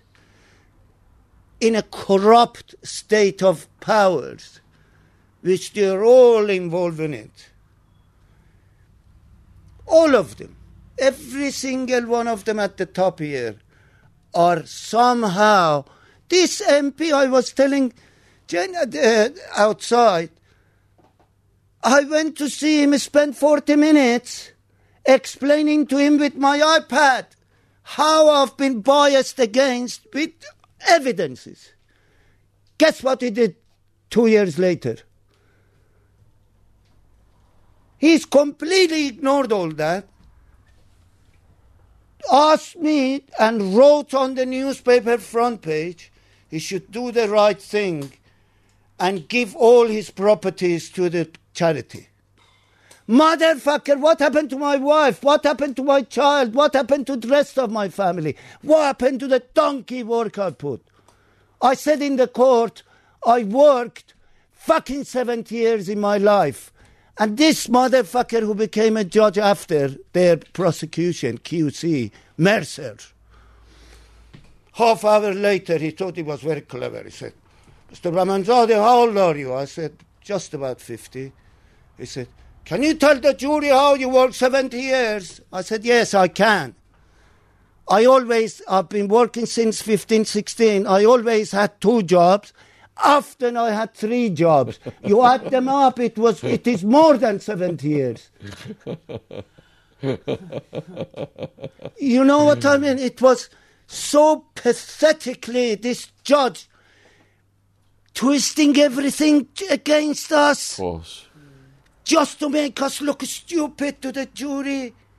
And jury, I remember once Tom and I, we were walking after the court. You remember one of them, he was like that with googly eyes and googly face. This cunt was within yards of us to see what we are talking about. As if, we've got the... How would he know about drug and disco or nightclub? Yeah. Especially if the judge is saying, why couldn't you change it to a line dancing club? Yeah, he said something else as well. Because line dancing is so popular in Plymouth. Yeah. All right, Manoch, so before we go to the prison stories then, what is the heart of this matter with the council? It's it, as I explained about half a way about to dealing with council. Obviously,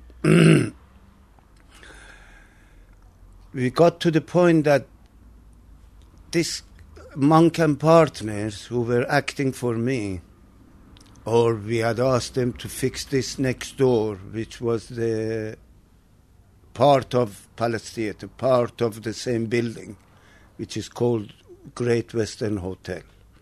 It's just next door. It's the same facade, the same future. But anyway, because I didn't own it at the time, then I bought it. Then council put an offer to this Monk and Partners for £1 million for freehold, plus £20,000 legal fees. And for that to start negotiations, there was a condition: I give up Monk and Partners and have another firm dealing with it, headed by, at the time was, and so I don't know why, but they didn't want to deal with this firm. They wanted to deal with another firm, which they have very close relationship with. Freemasons. Well, they are very closely related, basically, very. So I accepted because I had no problem who's going to deal with it. At the end of the day, it's my say. They set up a meeting in Royal William Yard, their offices. Tom and I attended, and there was at least, I would say, about another 6-7 people, maybe more. Because there was this guy called, was representing, he was the head of SWORDA, which is Southwest Development Agency. Yeah, Southwest Regional Development Agency. He was the head of that. And now I believe he's back in the council and he's working for council. He's the one who initially had invited me to all these business meetings to tell me about all the plans around here. This is why I bought these little places around here, which now people think I was lucky to buy it. Do you see what I mean? So this is why they say, give it then. You only blah, blah, blah, blah. They don't realize how much I went through them days with this, looking at his plan and listening how this building is a centre of £380 million development. It's called Stonehouse development. This is the Stonehouse, because it is one of the most run-down areas in the country. So they have to spend and bring it back up. So whatever you bought at that time would have only been going one way, except my building. Because now they want it for free. Not only it hasn't gone up, they want it for free. So anyway, we agreed, and he was there as well. We all sat, okay. I said, okay, can you tell me why you want it so cheap? Because according to my accountant, the business itself was worth over £1 million because of being successful. The building, if it is worth £1 million, that's £2 million. But you are asking for £1 million. I don't think I put these numbers at the time, but I said, why so cheap? And one of them who had it, I never forget, he had half a ton of fucking grease on his hair. He turned around and he said, because you made money from it? And I said, because I made money from it? What does that mean? What does that mean? Because I made money from it? And anyway, I said, listen to me. I have worked my ass off all my life to get what I have. If you think you can create, because I had a feeling I was warned by these previous owners, they would make sure your business is gone and you are fucked. Don't think they would leave you alone. But I didn't know the extent. So I said, I've worked so hard for all this, and don't even think you can take it off me, because I've put in my will, if I die, to be buried there. And as a burial place, you could not touch it. I said to them, you value it, whatever they say is worth, I give some discount to the city to say thank you. We all agreed on that. Everybody agreed, it's fair enough. They employed King Sturge. The council employed King Sturge in Exeter. They're a big firm for valuation. He kept coming, they kept coming for weeks. They spent 4 weeks measuring, so we had to put people in from early morning till blah, blah, blah. Measuring, when the club doing was this. open and running. They got hold of my license. They got hold of police records because they knew perfectly well a place, listed building, without business is worth fuck all. And a business like nightclub, without a license is fuck all. So they had to check all this. So I provided them, stupid me, 3 years of accounts with accountant in London. 3 years of accounts, everything full. Okay? Not long after, we didn't hear from them. I said to Tom, can you call this King's Sturge to find out what's happened to this report? Because everybody seems... I noticed the council has gone very quiet. They are not asking, doing anything, blah, blah, blah, blah. None whatsoever. And he said he had phoned them and he was told by King Sturge that our client has told us not to give you any copy of the reports. Strange, but true. Wow. And so they'd done 4 weeks going through everything to get that valuation and then refused to give it. And in the meantime, I had bought a small place in town, used to be a post office. It was bang in middle of state of council houses, completely full. I thought, what a place this is for delivery, takeaway. It was so good that when the council came to look at it, they said, we can't let you do this. I said, why is that? Just there and then, I asked, why is that? Because it's freehold building, no neighbors to mess around. She said,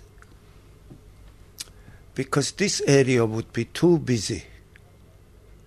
I said, but surely this is business. Business is invented, created to be busy. If this is the reason, the whole of Oxford Street should be shut down. I swear to God, that's what I said to them, to their face. I said, you know what? Fuck off, bye-bye. Left it. I sold it. Their mentality is that. The same time I asked them to buy these or rent these arches on the seafront. I learned it from Brighton. Brighton had a problem in the town centre with drunken drinking and fighting. They moved everything to seafront, to these arches. And all the problem in there is by the sea. They cut down on trouble, they cut down on noise pollution, on people complaining, neighbours complaining. So when I went there, you won't believe what they said. It has to do with fishery. You can't. Is your business to do with fishery? I said, no, I want to turn them to cafe, clubs, bars, restaurants. No, it has to be, if you want to morgue your boat for fishery, that is. What fucking fish? There is no fucking fish, you old bastard. But you see this is their mentality. Anyway, they wouldn't give us the thing. Not long after that, we notice all these changes. Oh, I complained against this guy who had worked for us, and he assaulted my nephew in there and stole the till money, whatever, with floats and everything. And he's fucked off out of the club. So it was all on the camera and everything. So I wrote to police. I said, we have the video. We have this. The assault has happened, stealing. They wouldn't want to know. So I kept complaining, digging, writing. He wouldn't know. Eventually I had a call from some inspector. Why don't you do as you are told? I said, excuse me, who did you say you are? What's your name? And he put the phone down. Oh. After that, I had to take the guy to private court, and I won easily. He didn't even turn up there. Okay? Not long after that, the club gets raided. Okay? When we came out of prison, during that time, they would not give us the copy of the reports, which later we found out, if they had, would have saved our ass in the court. Because they had got in touch with police. The police had confirmed it's a good, solid business, good, solid management. That was enough for us. Yeah. But they didn't. The reason I got hold of it eventually is when I come out, this time, when I was in prison, the fucking MP, conservative MP, motherfucker, writes to me in prison and he says, I wonder if you can help us with your building. We want to do this. I said, you are not even fucking asking me if my case is a solid one, if it's a good one, or what am I doing in prison. You are worried about the fucking building? Anyway, not long after that, Criminal Cases Review Commission, in one morning, I go to High Court, which I wasn't supposed to, because I was still in prison. But I managed to sneak, because I meant to be working. Fuck the work. What work? I never worked in prison. Never worked in prison. I say it now. They all said, this is work in prison. I said, listen, motherfuckers, it's not every day you have a decent, honest person who's innocent in prison. You think I'm going to work for you for 50p a day? You can do what the fuck you want to do. And they tried everything. Do this, we do, they got all this. Good. And I never worked. Anyway, but when I got to open prison, I got a letter from a friend in Brighton, and he said, I want to give him a job. You have to let him out. Okay, then. Every day I was going from prison to gym, straight to gym, to Virgin gym. I was exercising there for an hour, and then come home, have breakfast. I had my home and relaxed till about 8 o'clock back in prison. So I went to... They thought I was selling clothes. Yeah, motherfucker, I would be selling clothes to some dickhead over you bastards. And anyway, in the morning,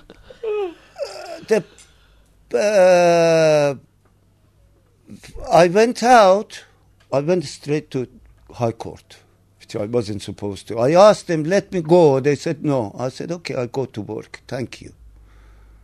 But what did I do? I go straight to court.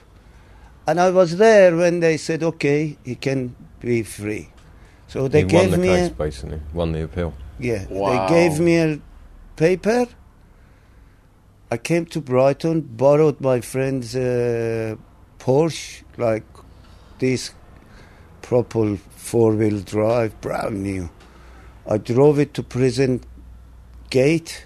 I stopped by the gate. I went to this, like a kiosk. They sit in the behind. So he said, what is this car? Can you move the car? And I went like that with the paper in my hand. I smashed it on the window. And he looked at me and said, what is it? I said, why, can't you read? He said, it's upside down. I turned it this way, and he looked. He said, ah. I said, yeah, that's what it is. Come on, I want to get my things. Open the fucking things. I want to get my... I went in, got a few bits and bobs from prison, and come out, and... Anyway, when this happened, The same motherfucker MP wrote to my lawyer because he had heard them now. The case is out, blah, blah, blah. If we can be any help to your client, blah, blah, blah, blah. I said, tell him, you motherfucker, when I needed you, where the fuck were you? You were worried about my building. Now that you know I am out and because I'm innocent, you want to make your career out of this? And exactly, she put exactly the same. My client is not happy for you to get any involvement. Fuck off. As if I care. I'm in the paper or not. 35 years ago, if I wanted book written about me, I had that Des O'Connor's daughter, Karen O'Connor. I don't know if you know her or anybody know her, but my lawyer knew her. She wanted to write a book about me and my life 35 years ago in Brighton. But one day she woke me up. She said, come on, my mom is here. She's put champagnes in the... I said, go and fuck your mom and yourself. Bye-bye. I was like that. I didn't give a toss. What? Do I care if I'm written a book about me? What do I do? What happened? Or this, I'm important. No. Many people see me in the street. In the club, they never knew. When I used to work on the door, whether you believe it, in the Zap, running it and everything, and few other, I used to run lots of bars and clubs, even in London and La Palais. People used to come to the door, talk to me and say, I'm mate with Manoch. You say, how are you? Because they were expecting someone 6 foot with muscle like that. And you know what I mean? Even in prison, when I was in prison, people used to come and say, are you Manoch? Manoch, I heard your name is Manoch. Are you to do with that guy in Brighton? I used to say, yeah, it is me. Really? And they used to go, we thought it was like this, like that, like that. It was never that. You have to use your brain instead of this thimbles you fucking all day pick up and put it down. So, anyway, going back to this, when I came out of prison, they set up a big meeting, which now we know, this guy who I told you about, this Heritage England guy, inspector, he was apparently in that meeting, but we didn't know that. He told us afterwards, he said, you don't remember me, I was in that meeting. I said, oh, really? They were all sitting. So they were talking about the future of this. So I got up before they started. I said, okay, how do I know this time you are not going to go back again like last time and tell what happened to that fucking report? Why didn't you give it to us? And his face went, but we didn't stop it. I said, no, you did. Are you going to give it to us now? He said, yeah, of course. Yeah, we will. I said, okay, in front of all these witnesses, because there was loads of agencies sitting there, all government agents. I said, and in front of all these agencies, you are saying you would give it to us now? I said, yes. I said all this, anyway, I said, fuck off, all corrupt bastards. I walked out. I didn't sit there, I walked out. Within 1 week, we got the report. But this is after the incident, after we got fucked. It's years later. It's years later. How many years? This was... We don't know, 2 years after we came out of prison. 2012, 13? The police had... You won't believe... Before the raid, the police had, the council and the police had granted our license. Just before. In the court, they said, because we had lots of backlog, we did it. Because lawyers said clearly they were good because you just approved it. Yeah. Do you see how they were doing us?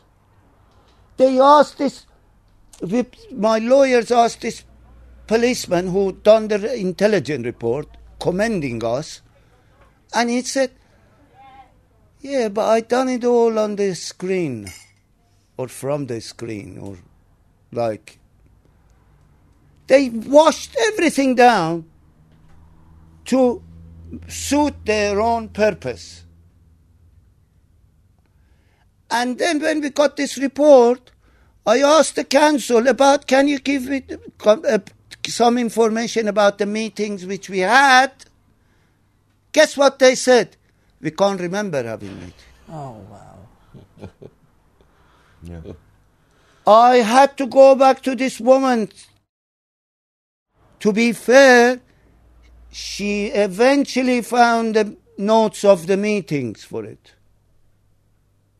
And she said in their loft or wherever, in their office, it was there, but we eventually found it for you, Manoch, which was very kind of her. But the council up to now, to this day, denies, we can't remember. And when I pushed, they said, our records don't go back that far. Gone. Finna. Okay? Gone. Now you sit down and tell me they are not corrupt. They are as corrupt as fuck. And they seem to... Man, if I told you things, not long ago, 4 months ago, they write a letter to me. You need to clean this back area. Because I've had a complaint from neighbors. And on purpose, I wrote back, I said, okay, what would you like me to do about it? And knowing that it's not my land, it's their own land. Okay, so he said, you have to clean it and make sure it will never happen again.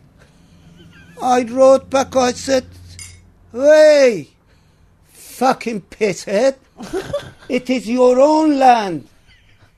It belongs to council. Because they had argued about And it then- years before. CTV. Yeah. Yeah. Years before, and it cost me thousands of pounds on lawyer's fee because I tried to take the ownership of that land, which we didn't succeed. They wouldn't have it. So he wrote back, he said, sorry for the mistake and thank you for clarifying. I wrote back, I said, this wasn't just a capital mistake or clarifying. Council gets paid by our money. This is spent by our money. Public money has been spent on this. Especially if I spent thousands of pounds to take ownership. So who had looked where before sending this letter? Do you understand? People think I've been sitting here and doing fuck all with these buildings. These buildings are cost me hundreds of pounds a week to maintain, to just maintain these breaking-ins. 2 years ago, I wrote to council and sent a copy to MP. There was a developer. He wanted to develop the whole area. You should have bit his fucking finger off for it. He said, on one condition, we acquire the car park at the back, because without that it's very difficult to do anything. Outright dismissed by council. I said, why is that? They said, you have other plans for it. I said, you haven't had fucking plans for it for 35 years. And because they don't know how far I go back, how much knowledge I have from information these. He kept saying, no, we have other plans to exchange. Eventually I said, you better ask Carl Budden. When he was showing me the plans, he specifically told me this car park is for Palace Theatre. Do you see what I mean? They send each other fucking email from this table to that desk. They don't even know which ass stinks from where. And when you catch them red-handed like the way I did with that Hannah, She fucking run like a mouse. And I chased her. She ran into the room where they make coffee and tea. In front of all her colleagues. She ran in there. I went after her. She pushed the fire exit door open and ran from there. A woman who turns up as a fucking charity worker turns out to fucking working for the same person who I said I won't deal with council. My lawyers gave me the hint when I was in prison. They have valued for confiscation. Valued this building for £1. What? Your confiscation is £1 million. Do you want to exchange this for £1 million? I said I wouldn't exchange it for £50 million. I would not give up ownership. Now this has happened, I will die in it. No way I would let them put their hands on it. It has gone past that red line which the money would have remedied. Is not. It has gone past that issue. It has become a principle.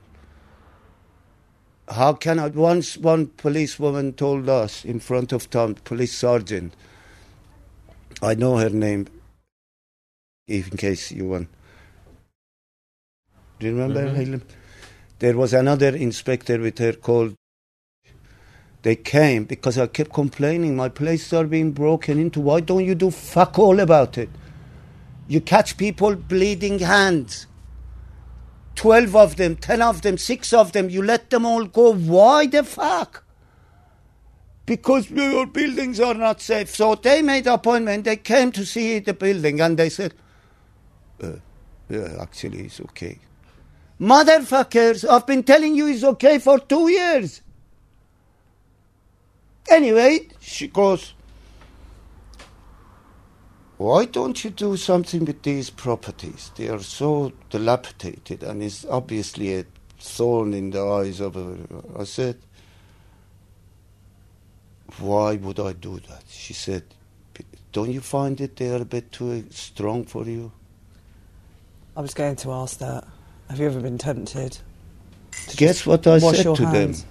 Yeah. To her, this would answer you. I said to her, I'm going to ask you a question, but I want your honest answer. She said, yeah, go on then. I said, imagine I rape you. And her face went exactly like that. I said, no, just imagine that. I rape you. 6 months down the road, I come back and say, I want to rape you again because I'm stronger. Would you let me have a go? Because I'm stronger. What are you going to do about it? I suppose you have a point. I said, of course I have a point. How can you fuck someone and then expect them to throw a towel in front of you? Come and fuck me again, my friend.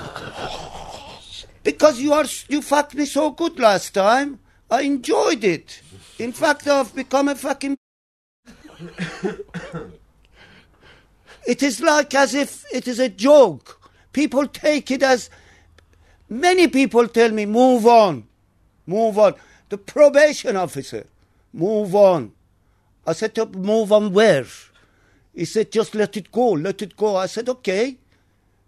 You got to answer me. Can you imagine? Now we are sitting in this office. That door opens. 2 people come in. Put handcuff on your hands. Do you have children? He said, why? I said, do you have children or no? I'm not asking boys, girls, how many. Do you have it? Yes. I said, can you imagine these 2 people come in, put handcuff on your hand and say you've been molesting your children? What would you do? Would you fucking allow them to get away with it? It's not that I wasn't doing anything for it. I had put my own life on this fucking club. Personally. And I say it personally. Millions of people told me, whoever knew me, man, you're playing with fire here. These lot are going to do you here. That the people who I banned, when they turned up in a pub here, All my securities left. Can you believe this? He came to the door and he said, look, Manoch, to my office upstairs, we have to go. Why? Because these guys are all in the pub down here, street. It was not long from here. And they are all in there having a drink to get ready to come here. And my staff and myself, we are not willing to do this. And this was coming from one of the tough fucking shits who used to call themselves. You remember Steve Fass? Yeah, of course. Like that. They all left. They said, you better shut the club. I said, what? Shut the club? You want to go? Fuck off. I called it guys who do glass collecting. I said, you just go and stand each of you by one fire exit to make sure nobody comes in to open the fire exit, because that would have been the problem. Then they all would have come in. And of course, we have lots of fire exits. We didn't have enough people. I went outside and I stood on the door myself. Just like this. And I went to see them in the pub. They were all standing there with roll-up joints and everything, coke, doing coke. I said, I'm told you want to all see me, guys. Yes. Why? Because I had a fight with, proper punch-up. Not once, not twice. I smashed my mobile them days. You know, these mobiles used to be Nokia, strong Nokia. Smashed it on somebody's face. Coming all this bollocks about you are killed, you are murdered, you are dead. We are going to do this. In fact, he had gone to one of their pubs the other day, who now he owns the pub fucking himself. And he said to him, oh, how is Manoch? He was fucking blah, blah, blah, blah. Because my policy was, you want to that badly, you have to kill me. If you just want to do it, you want to punch up, I'll show you how to fight. Fight has nothing to do with your size and strength and this and that. Fight, you have to have a brain. With someone, you stick to the fight. With someone, you wrestle. With somebody, you headbutt. With somebody, you don't. You use a fucking knife. Whatever you can. This is the difference. You don't like bear.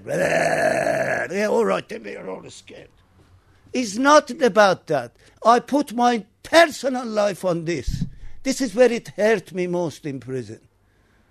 There was people who was in prison, and Lithuanian or Ukrainian guy. He was 6 foot odd. He was in prison for murder. He had killed somebody with punch. One punch. One punch in a fight, and he was in prison. And he came one day, I was at the gym. I was doing the little bench, like, I don't know, 10 kilos, 20. He said, hurry up, I want to do that. I looked at him, I said, what? He said, hurry up. I said, okay. So I took on purpose even longer. Now I'm going like on 50, 56. And he said, hurry up. Got up, I said, listen, you motherfucker, I don't know where you come from. He said, don't fucking blah, blah, blah. And we were, because he was taller and he had a bald head. When I was talking to him, his sweat was dripping because we were in the dripping on my face. But I wouldn't. It is not me. I remember, because people, whoever wanted to show off, who was the best man? Manoch is the man. Is this? And if you have some money, you always buy tobacco for this guy. I always had cheese, bacon, whatever I wanted from restaurant, come direct, flask, milk, and because I used to buy them. Okay, tobacco, fine. You have 5 gram, 10 gram. And if you can stand. Anyway, one day we had no shower in our area. I went to another area. It's a fucking prison at the end of the day. I was showering and this guy came and his name was Martin. Big Martin, they used to call him. You're not from here, are you? And I had finished shower. I said, no, I'm from Wing, blah, blah, blah. Okay, then we don't like others come and have shower here. This is the last time. You come here. So I took all my clothes off again. I went back in the shower. I said, okay, let's not wait for the next time. I'm back in the shower again. All he had to do was come and shake my hand. I was only joking with you, Manoch. I didn't mean it. I said, no, I don't like being fucking told what to do, where to do. This is a fucking prison. You don't like it? Bye-bye. That was, what I'm trying to say is, I earned all this by putting my life. If you ever find anyone, this goes viral, public, people know, billions of people. If you find one person to come and say, Manoch made 1 penny from this drug, I will give you my life. My life. And putting all that in power, going to prison, I said in the court, I said, listen, bringing me here to court is for drug. Why didn't I started by saying, listen, when I used to work on the door, club tablet was 25 pounds, 30 pounds. I did not, my whole wages was 30 pounds.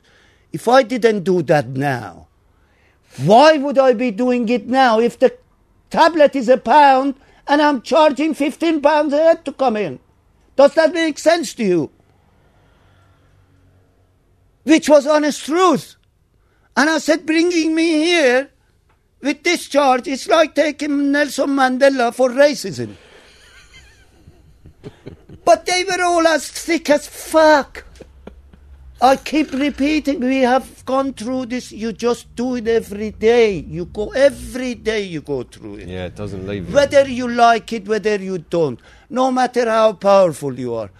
It is like ants inside you, goes up and down. Not probably because what you lost. That's not important. The money side. If I did care, I would have rented these ages ago. But the fact that they raped you and got away with it, and they are still laughing at you. The only time I felt good is when, a few years back, I think you may see it on the Facebook, we were showing somebody around, he wanted to rent it or buy it or something. And I saw a woman and a man fiddling with this fire exit. So I went and I said, what the fuck do you want here? And he said, what the fuck? Who are you? I said, I own the fucking place. And who are you?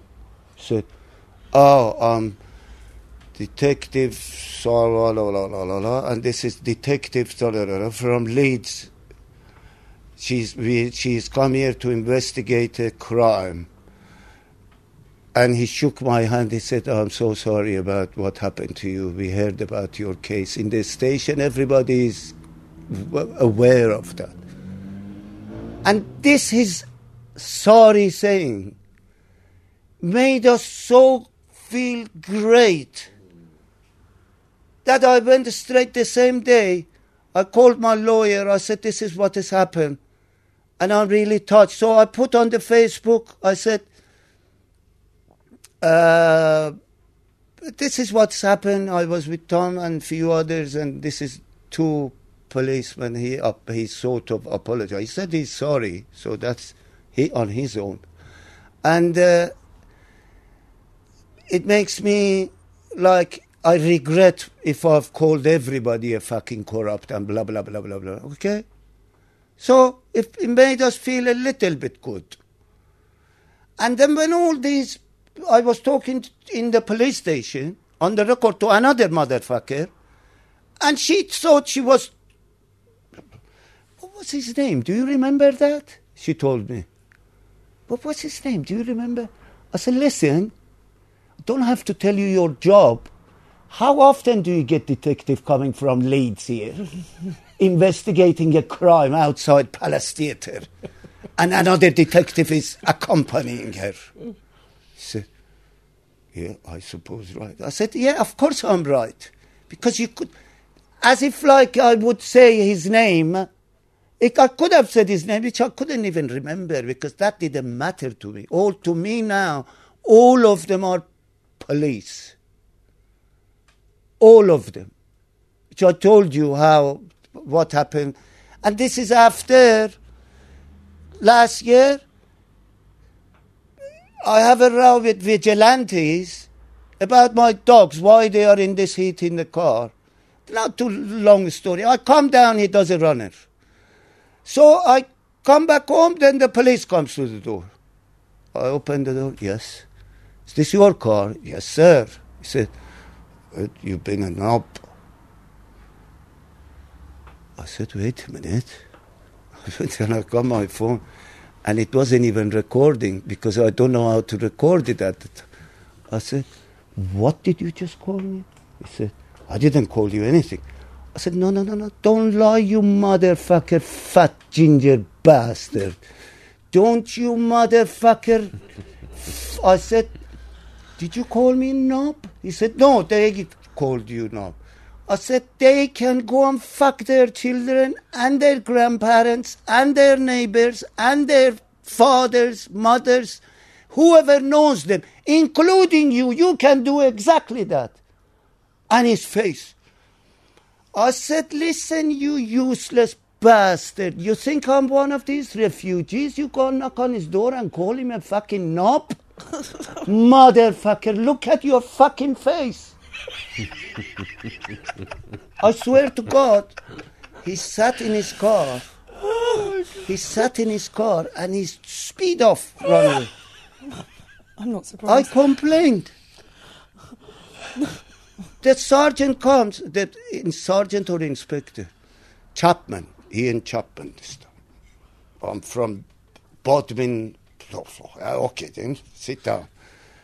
He listened and he agreed.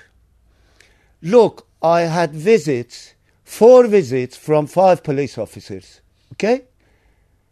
2 of them blamed the liaison officer for the mistake, okay? This is living in a cul-de-sac. You can imagine what I went through. This is all in the past few years, 2 years, okay? 2 of them, for separate incidents, they were given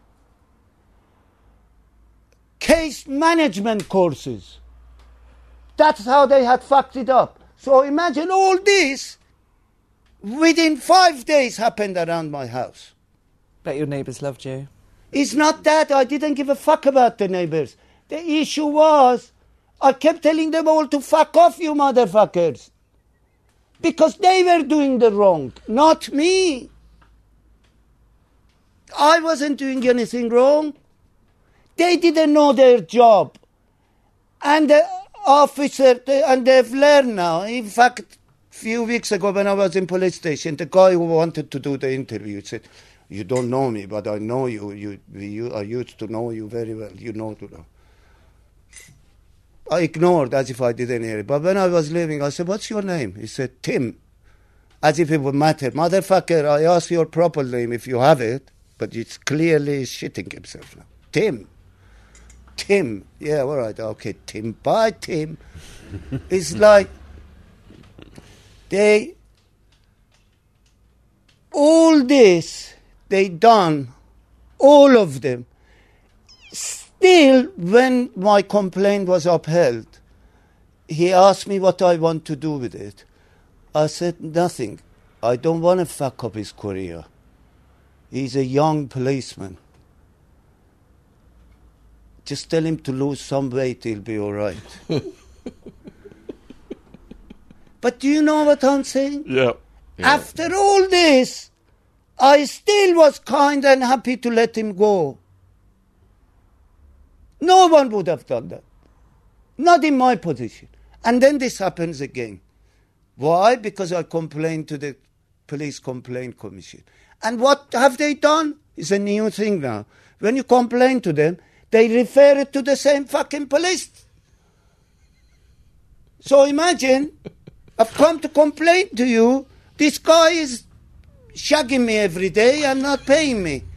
What do you do? Refer it to him. Refer it to him. Tom, do you pay him or no, really? Because he's very upset about the pay. So what do you do? You fucked. Exactly. The system is fucked. When I was hit like this, I spent 11 hours in A&E. 11 hours. That is when I said to my partner, 100% national health is going to go. Because that's how they do it. They fucking make you just give up. Who would sit there? Because of that, I sat 11 hours. My back went. Another fucking pain came on top of that. That was forgotten. Then my back was killing me. Because 11, can you imagine we've been here for 3 hours and we are having a laugh or talk or whatever. In that environment, 11 hours. It wasn't just the first day I went, we left after 3 hours because we had to take the child to the school. The second time I went, it was exactly the same. 10 hours and we waited 11 hours. And we still didn't see a doctor. We saw one of these nonsense nurses, whatever it is. She came and said, I can't give my opinion. I said, give your opinion. And she gone. That's it. I said, if I knew I had to wait 11 hours for this... They're not in touch with the council, You won't believe I called Nuffield Hospital. I called Nuffield Hospital. I told them I want to come there and I want to pay you bastards. What more do you want? Motherfuckers are telling me, you have to be referred by a GP. How do I find a fucking GP? GP can't see you. They can only call you back if that's emergency. And for that, you have to call 8 in the morning. You call fucking 8 in the morning, you are on the phone till about 9:30 before somebody answers you. And by then, they say, sorry, all times are taken for today. You have to try again tomorrow, 8 o'clock. Yeah. This is showing us national health is going to go. Yeah. They are putting all this at the moment to make us be prepared to pay for it. Because for your time, how much time your time was, if imagine 11 hours for me, What's I it would worth? have loved to pay 100 quid and not wait that long. Yeah. Of course. All of us are the same. All right, we've got about 30 minutes left, Tom. So, can you, like, when you went in court getting sentenced then, did you imagine you were going to prison that day? Did you know? Yeah, the judge actually said that I was going straight to prison because my barrister actually asked, couldn't Mr. Costelloe go to prison in a couple of days? And the judge said, no, absolutely not. He's going straight to prison. You know, my barrister said, you know, could he have a couple of days to prepare? And he was like, no, he should have prepared, you know. So what was Even my lawyer said to him, he's got all these properties. Give him a week or 10 days or 2 weeks till he sorts out his... He didn't even wait for sentencing us to put in prison. Yeah, he put us in prison as soon as they said he's guilty. He said, okay, Straight take to them prison. in. So what was that like? Where did you go? Oh, it was awful. We went straight to Exeter prison. Yeah, it was awful. What, when you say it's awful, what was awful about it? Well, you know, you just suddenly, your life's just gone, you know, and it's the reality of, because we never got sentenced at that point. We had to go back for sentencing like 3 weeks later, something like that. So on remand. So it wasn't remand, we'd been found guilty, and the judge actually said it's a very serious charge. So, yeah, you know, you're going straight to prison. What category then were you? We went to Exeter, which is a B cat, but I think they categorised us pretty much straight away. We were C cat. Did they split you up? They did. We went from Exeter prison. We went to Channings Wood. We didn't have a choice, but we kind of did have a choice. It was strange. It was like, do you want to go to Dartmoor or do you want to go to Channings Wood? Channings Wood, 100%. So, well, yeah, we that's what we thought, and that was just just as awful. It was like a boot camp. It was horrible, just horrible experience. And were you in the cell on your own when you got there? Well, no, we were together for quite a while. So you were cellmates? Yeah, we were cellmates for quite a while, and then they split us up once we. I think we were about 2 months into it when they split us up. All right, so for that first 2 months when you guys are cellmates, how's the prison population treating you or reacting to you?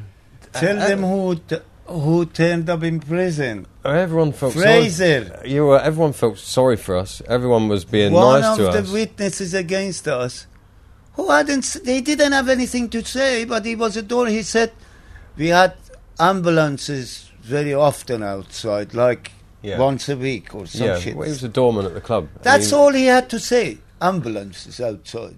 But he turned up in prison. For dealing drugs.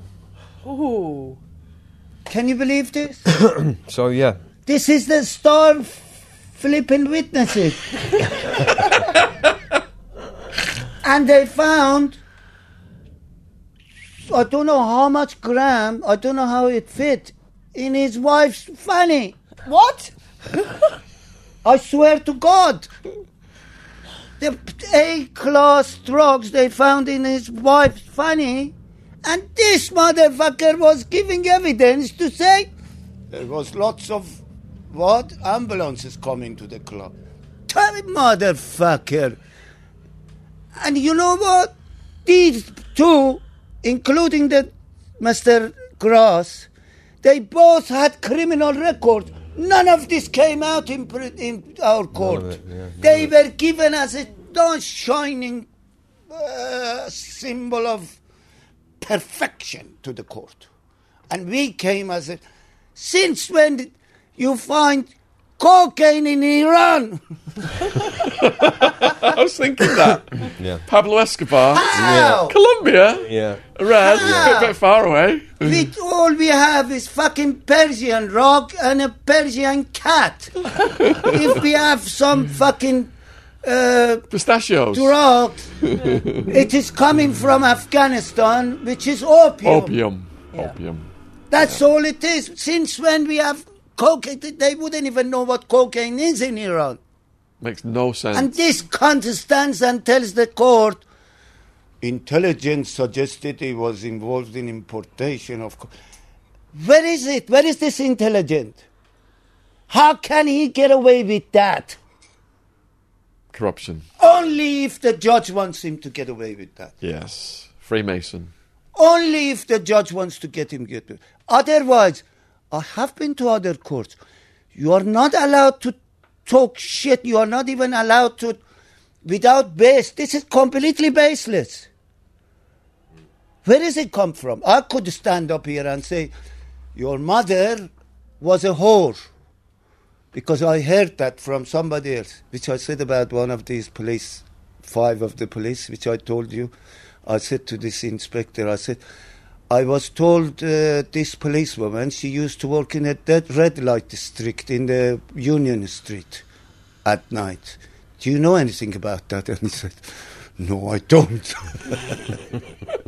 I just wanted to be spiteful. We can do the same. If you tell us we are this, then we can say you are a fucking prostitute. Hearsay. I remember saying to my solicitor, he had come to see me and I'd been in prison for about 2 weeks. And I was like, get me out of here, you know, what are you doing? Why did it go so wrong? Like, and he was like, you'll be all right. Really? Yeah, and I was Didn't give a like, shit. and I'd lost it then, and I was like, you come and sit here, I'll walk out of here, you spend 2.5 years or 5 years sentence for doing what exactly? You know. So when you saw that snitch then in prison, how did he react to seeing you guys in there? Did he shit himself? Yeah, pretty much. He didn't. He's talking about Fraser. Yeah, I know. He wanted to. He wouldn't come out of his... He wouldn't come out of the wing. come out with The his- wing. Come out of the wing. He wouldn't. No. Until I went to him, Yeah, you had to go and Or did you talk talk to him? because I knew some scouts in there. And they are the ones who I told you came in the... told me if I was Manoch, that recognized or heard of me or whatever. Because we got loads in Brighton, scouts. He was scared that all these scouts are gonna give it to him.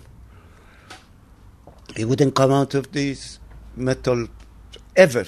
So I went and I passed the message first. Look, I haven't got anything against him, but I want him to do something. And then went and spoke to him there. Then he started gradually relaxing. I said, I want this information. And he kept saying, look, you won't believe how much pressure the police was putting on us. He opened up then, do you know what I mean? Because that was what we wanted him to do anyway, is just be honest. And did you feel sorry for him? No.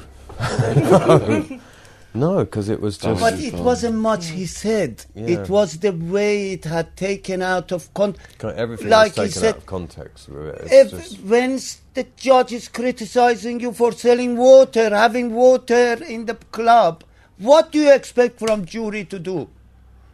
And telling him, why did you have to play that music? Motherfucker, Radio 1 is playing this music.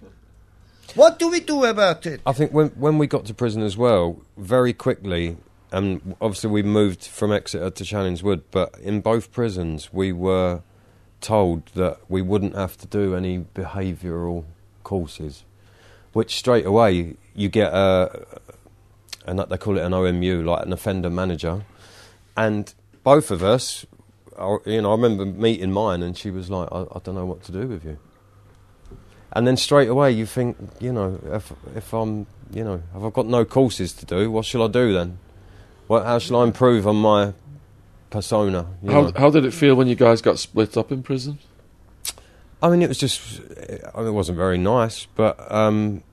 Look, I think we both 9 years. We went on different paths, yeah. And I think they put a bit more pressure on Manoch, because Manoch... They sent me up to Midland. Yeah, they sent... Was that Cat A? It was BCAT they sent me. So you went from a C to a B? Yeah. They come and done the 6 They o'clock in the wanted morning ship out for They wanted Manoch. to fuck me up, but I just wouldn't give in. I just didn't give a fuck. I thought it's gone now. What do I do? The best is to make the best of what... And I learned that from this guy who was... The first day we went into prison, somebody came and sat next to me and said, you are Manoch, aren't you? Yes. He said, look, the best to do here is, see these 4 walls around us? Just imagine nothing exists behind it. them. Yeah. This is only the world, you know. I thought, what a fantastic... most people, including Tom, they used to get emotional about partner, girlfriends, and this and that. I just, at that time, I said, fuck them all. What she wants to send me a photo, oh, this is me, I'm a wank in the prison. No! Do you know what I mean? No, fuck you, I don't want to... And I always used to think the worst. I used to think, at least here, there's some kind of law and order. You get food 3 times a day. You get this, smoke, What happened if I was in Gambia in prison? What would I do then? So when you think about that, this one becomes a hotel for you. But if you think about if Saturday night I wish I was out with my girlfriend, what you have becomes a bloody double prison. And that's what you have to stay away from. This was our case. He was thinking about the girlfriend or just something like that, or playing music for people. Just going like, yeah, up yours, mate, up there. And I was thinking about that worst bit. So I was just thinking, oh, that's all right. It will pass. It will go. So Tom, were you the resident DJ Yeah. in the prison? Oh, no. Yeah. Yeah? Probably, Of course, yeah. Did you have any trouble in there? No. It was... No trouble? No, we were kind of... I think everyone felt sorry for us, really. Do you know what I mean? Yeah, everyone, to be fair... Everyone knew our case, and everyone... This has to be said. In prison, there is some kind of respect for people who are innocent in prison. And If people believe that, they somehow they try to be respectful to you rather than treating you like any other blah blah blah. I think I had a little bit of nonsense with someone over some tobacco. How did that start? Oh, it was just when we moved to Channings Wood, the guy lent me some tobacco. So then when I paid him back, he then said, "You didn't pay me back." Double. He wanted double. Yeah. Well, I paid it, and then he said, "You didn't pay it back." I said, "Yes, I did." And then he was like, "We're going to have a fight." So you have to do, you have to stand up for yourself. Did you have a fight? Well, kind of, yeah, but not. It was a bit silly. Once I went crazy at him, he was just, sorry, and your name's off the list. So he heart checked you. Yeah. They pushed me to work in a tailor's. Was it tailor's? Tailor, Were you there? Sewing, yeah. You were there? Yeah, we were both there, yeah. Sewing jeans. The first few days, I had a big, massive fight or row with this guy. Prisoner. You remember that guy? guy? Yeah, of course. Big one. And then after that, I was always sick, not well. Today I'm not well, I'm not going. What was the row over? I think I can't remember. Nothing. I just wouldn't stand anyone talking shit or doing shit Yeah. things, and especially I hated dirty ones, and some people were just stinking or dirty, and you won't believe. Often you see people with mental issues. They shouldn't even be in prison. There's loads of that. Loads everywhere. And you just think, how am I going to make conversation with this guy? Or music, somebody wants to keep. Why do you want music so loud? Yeah. As if like they want to annoy you. There was a Yardy guy, which I told him, I said, why the fuck do you want this music to work with that music? It's not music, it's like a music. Boom, boom, boom, boom, boom, boom. It's, you just can't understand the mentality in it. As if they want to tell everybody else, I can do it. Yeah, there's a like a... And I wouldn't fight him because I had to start the fight. I knew. I went in front of him. I told the officer, I said, listen, see this guy? He's fucking my brain up. If he carries on, I'm going to lose it. Either stop the music or I'm going to stop it. Okay, fine. And he was shipped out. because they must have given loads. And he was a proper Yardy, like, yo, kapula, but to me. What, my friend? So what if you are Yardy or Pardy or Dardy? Let's talk. This is prison. But that's how they are. As if, and they want, now you're asking Tom, like double. He's given him his tobacco. The bastard wants another one. Yeah, straight away. So you have to have that angst, and you have to have that bit of. You have to stand up for yourself, basically. If you don't stand up for yourself, then you're going to get walked over. Did you feel Manoch was going to intervene? No. He had his own stuff to deal with. Yeah. No, to begin with, I was annoyed with this guy who turned up in prison. I kept watching him to see when he's coming out. That witness. But then when the news came out, and he was... Most people were really considerate for our case. It was quite... Yeah. Because I was expecting that, I was expecting to be kicking off and, because you see that. Of course you see that. But most people were really considerate with our... Honestly, even the people I had slapped, the big even the gang leaders or whoever... Yeah, and the screws as came well. and shook my hand. Gang leader you slapped before prison? Yeah. He came and shook your hand? Yeah. Yeah. Because I wouldn't hide from them. Just there and... Manoch, all right? Yes, all right, mate. Yes, you okay? Oh, yeah, let's shake hands. And they were shaking hands, to be honest with you. And if it wasn't because of some of them, to be honest, we would have never found out about this being a proper snitch. Yeah. It was them who found all this up. It wasn't. It was other prisoners.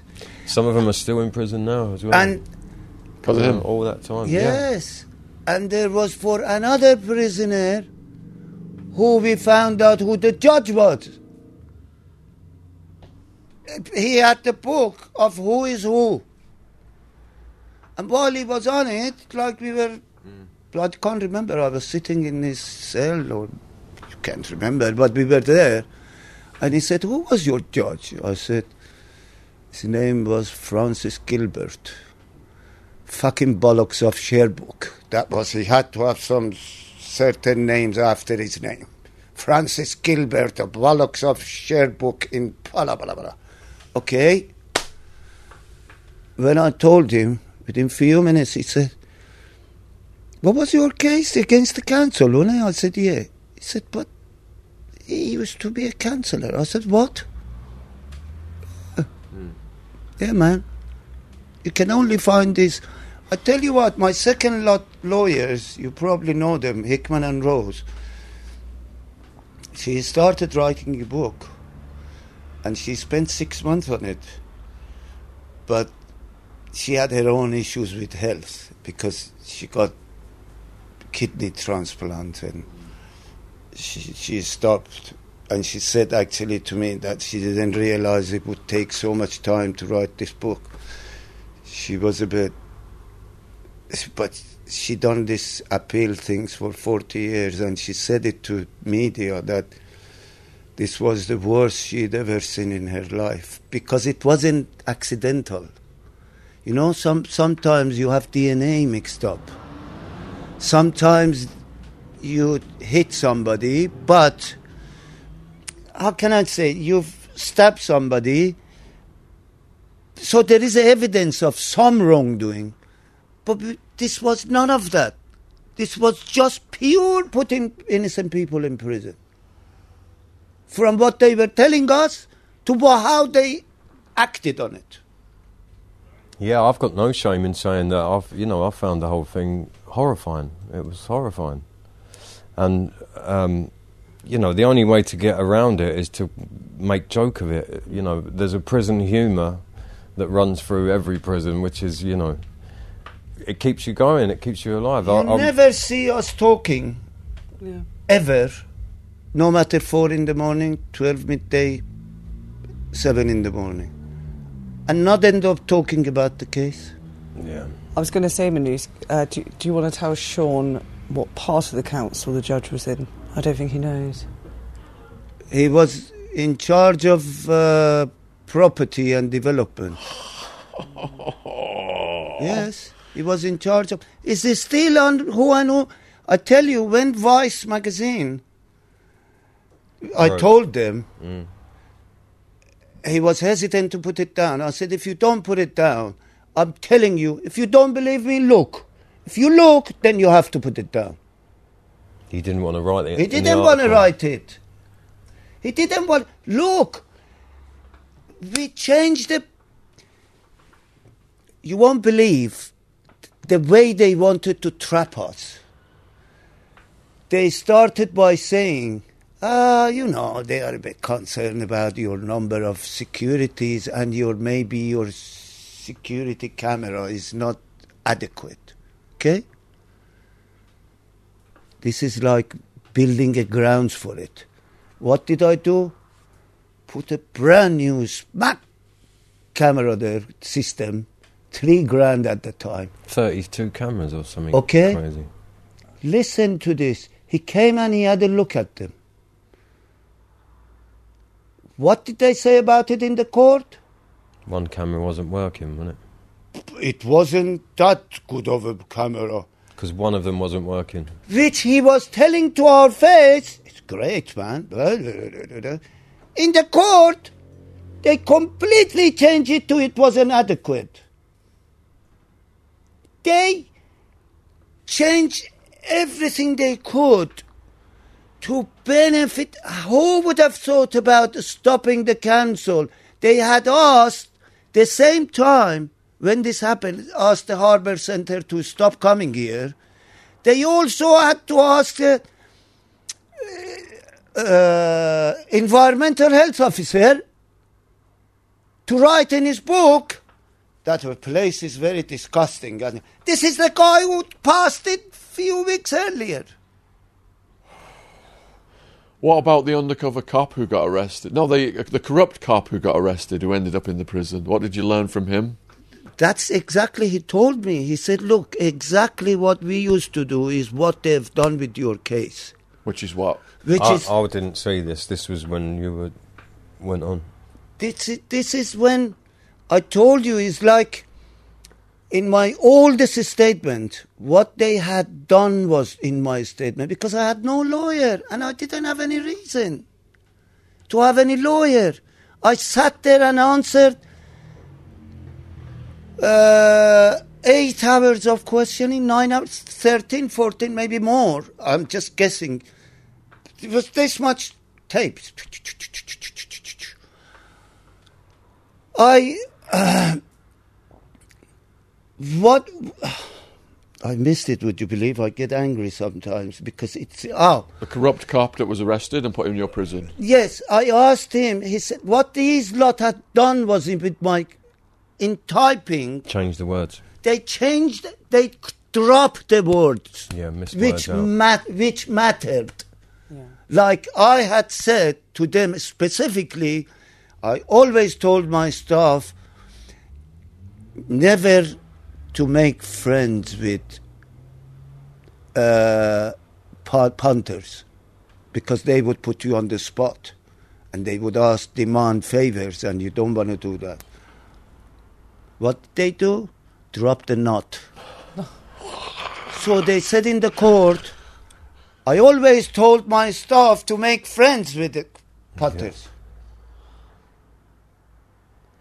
And I said, he said, you used to make, like, for instance, 20 grand a week. I said, actually, we sometimes used to make 20 grand a night. What I had in mind was New Year's Eve. And we had very successful Boxing Day. Yeah. Okay? Or if we had, like, massive lineup, which the cost was £17,000 just for the DJ. Judge Jules. Okay? Then we were charging £25 a head. Imagine if you had 1,500 people, plus the bar, plus this, plus that. Boosh! They dropped that sometimes and told the court he used to make 30 to 40 grand a night. So if you're a member of the jury, that's what you're straight away suspicious, and you're thinking, how's he making that money? Especially if they are jealous and you are fucking foreigner, not from this town. So we're running out of time then. Is there anything you want to tell the viewers then in conclusion? No, I want to thank you guys for coming. Look, let me tell you something. This is important because I forgot to tell you.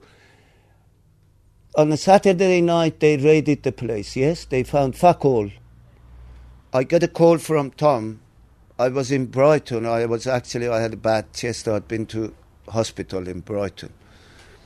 I said, Tom, it's okay, calm down. It happens. It's probably nothing. We didn't know the extent of it. The sergeant calls me. Sergeant, what a corrupt motherfucker he was. He says, this is 5 a.m, yes? Which is now, you say 5 a.m. on a Sunday morning. Okay? He called me. He says, is that Manoch? Yes. I said, yeah, it's Manoch. What's up? We need to see you at the Charles Cross police station. I said, no problem. I drive down. I'll be there for tomorrow morning. Okay? That's 5 a.m. I'm telling him I'll be there. What time? 10 o'clock in the morning for Monday morning, yes? Because the court was on Monday, 2 o'clock in the p.m. For the license? For the license, which they managed to revoke it there and then. How? Now listen to this. I go Monday morning. I drove at night. I got there Sunday. Stay in the morning. I go. Good morning. Hey, hi, Manoch. We go to inside, and then he takes me to cell. So I thought it's going to be finished in a minute. I've come by my own will. Nothing happened. Later on that day, 2:00 in the afternoon, they go to magistrate court. Tell the court I haven't turned up. So what is got magistrates? What can they do? Apart from taking the license. He doesn't even fucking bother to come to court.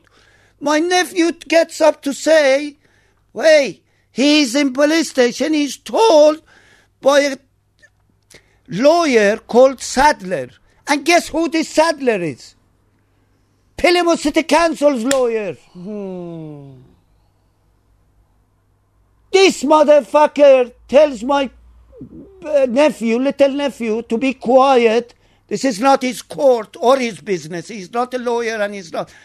Sit down. Okay?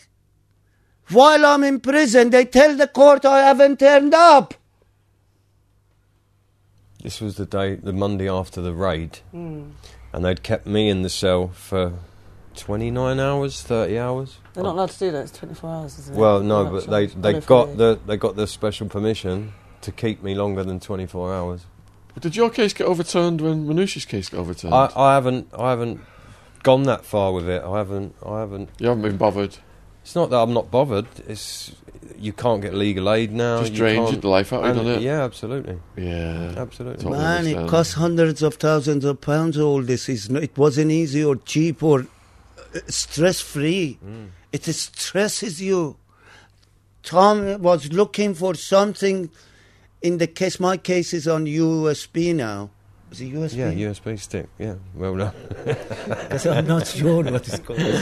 The whole thing's on a USB stick. Okay, he was looking for something. So to find that, he had to look through. And he finds more undisclosed statements, which he told me the night before. He phoned me midnight. He said, you won't believe what I've found. This securities. This guy is given a real, honest version. Statement. It was It was spot on. To say how Manoch was, and I don't even know him. I don't know him. Manoch was treating this place like his own front room. He wouldn't have drugs. He would scream at people, and they said in the court that people would have been shit scared of him. How I was found guilty, I honestly don't know. Apart from the judge make them find us guilty. Otherwise, there was no evidence. Nothing. 1 pound here and there or there. No, go fuck yourself, you motherfuckers. It is. These are what upset. And guess what? In the court, this motherfucker Kettle disappeared. He wouldn't give evidence and he disappeared. So when it was asked, they said, as far as we know, he told Sergeant Kettle he would be there in the morning. But he didn't turn up. The same motherfucker who was in charge of the case lied to the court that I told, not bringing Kettle to say that, he told the court that I agreed to come on Sunday morning, where this dickhead called me 5 a.m. Look, they were shit scared of me, not because I'm a scary person, because they knew what they'd done to us. Every time I saw them in the court, that somebody had smashed my car, like pathetic question. What's your car? What do you drive? I said, do you find it fucking... What kind of question is this? Do you find it difficult to check with DVLA?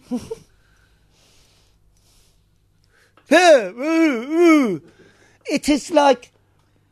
One day one of them came to see the licensing. And we had plasterer working there. Yes, improving. There was some plaster, this much. On the... Do you remember that? This fucking idiot... The head of licensee, proud. who now is that he saw this plaster there. He said, what is that? I said, what do you expect? It's all like I was having a joke. No, this operation is going on there. And he came and he fucking touched it. What an idiot. This much plaster, asshole, if he had this. Imagine how stupid as fuck they are. They forgot. Let me now say this as well. Imagine how pathetic they were. The council forgot to take my license away until a few years after I was released, only because I told this fucking corrupt reporter.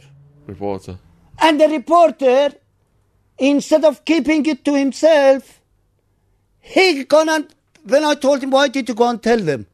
He said, because I had to make sure you are telling the truth, this Bible. I said, what did I told you is confidential. This motherfucker, anyway, I drove at night from Brighton, got to the licensing committee. They started talking. Of course, I wasn't even listening. I just got up, I said, listen, I haven't come here to ask you for license. Even if you give it to me, I won't have it.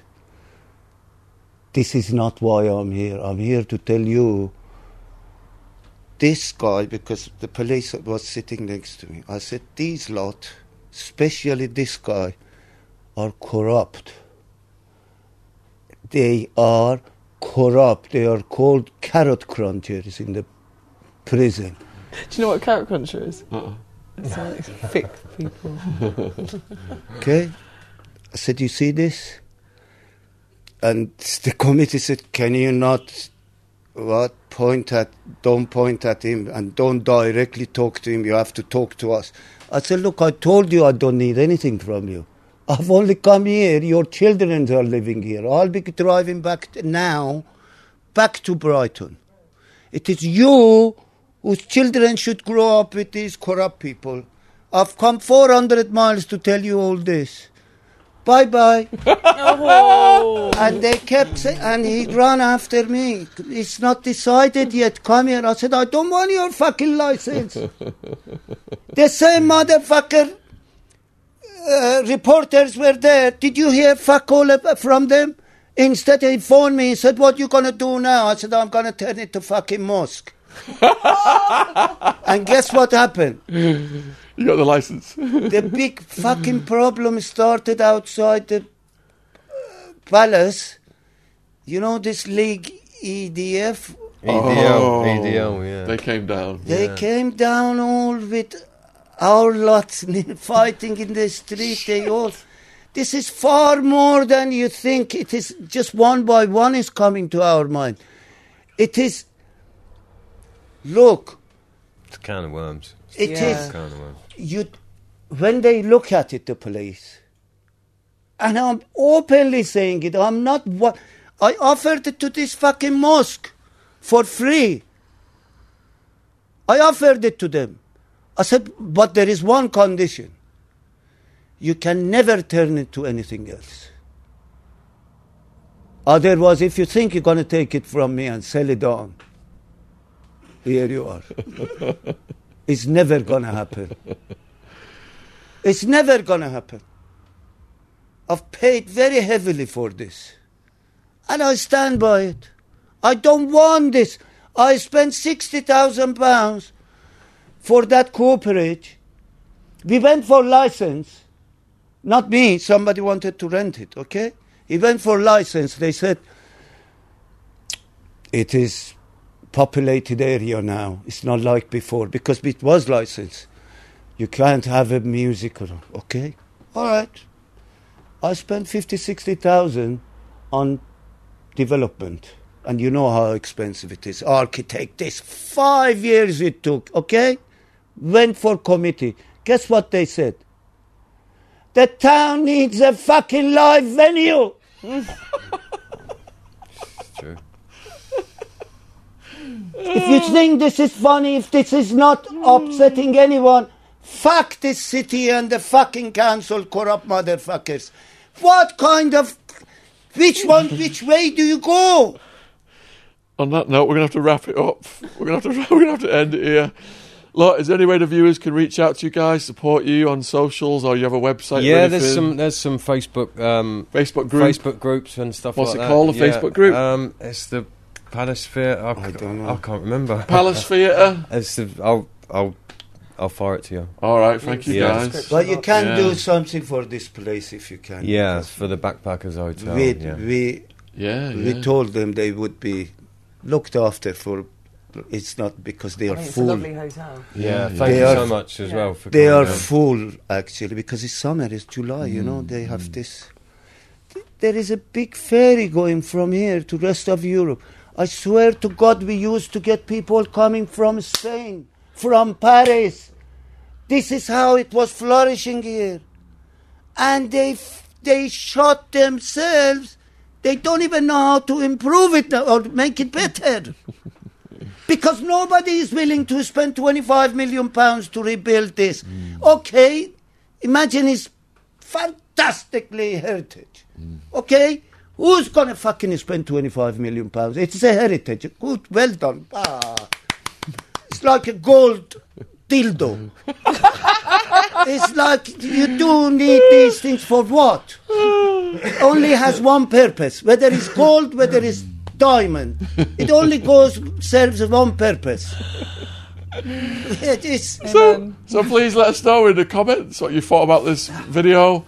And Manoch is a force of nature, obviously, and whether you think this is the Freemasons are behind this whole thing, because I think there's a huge role of the Freemasons in this whole thing.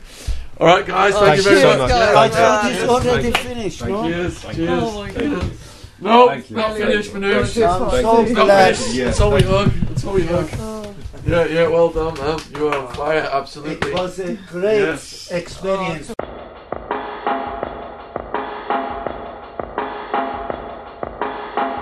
This podcast is sponsored by Gadfly Press.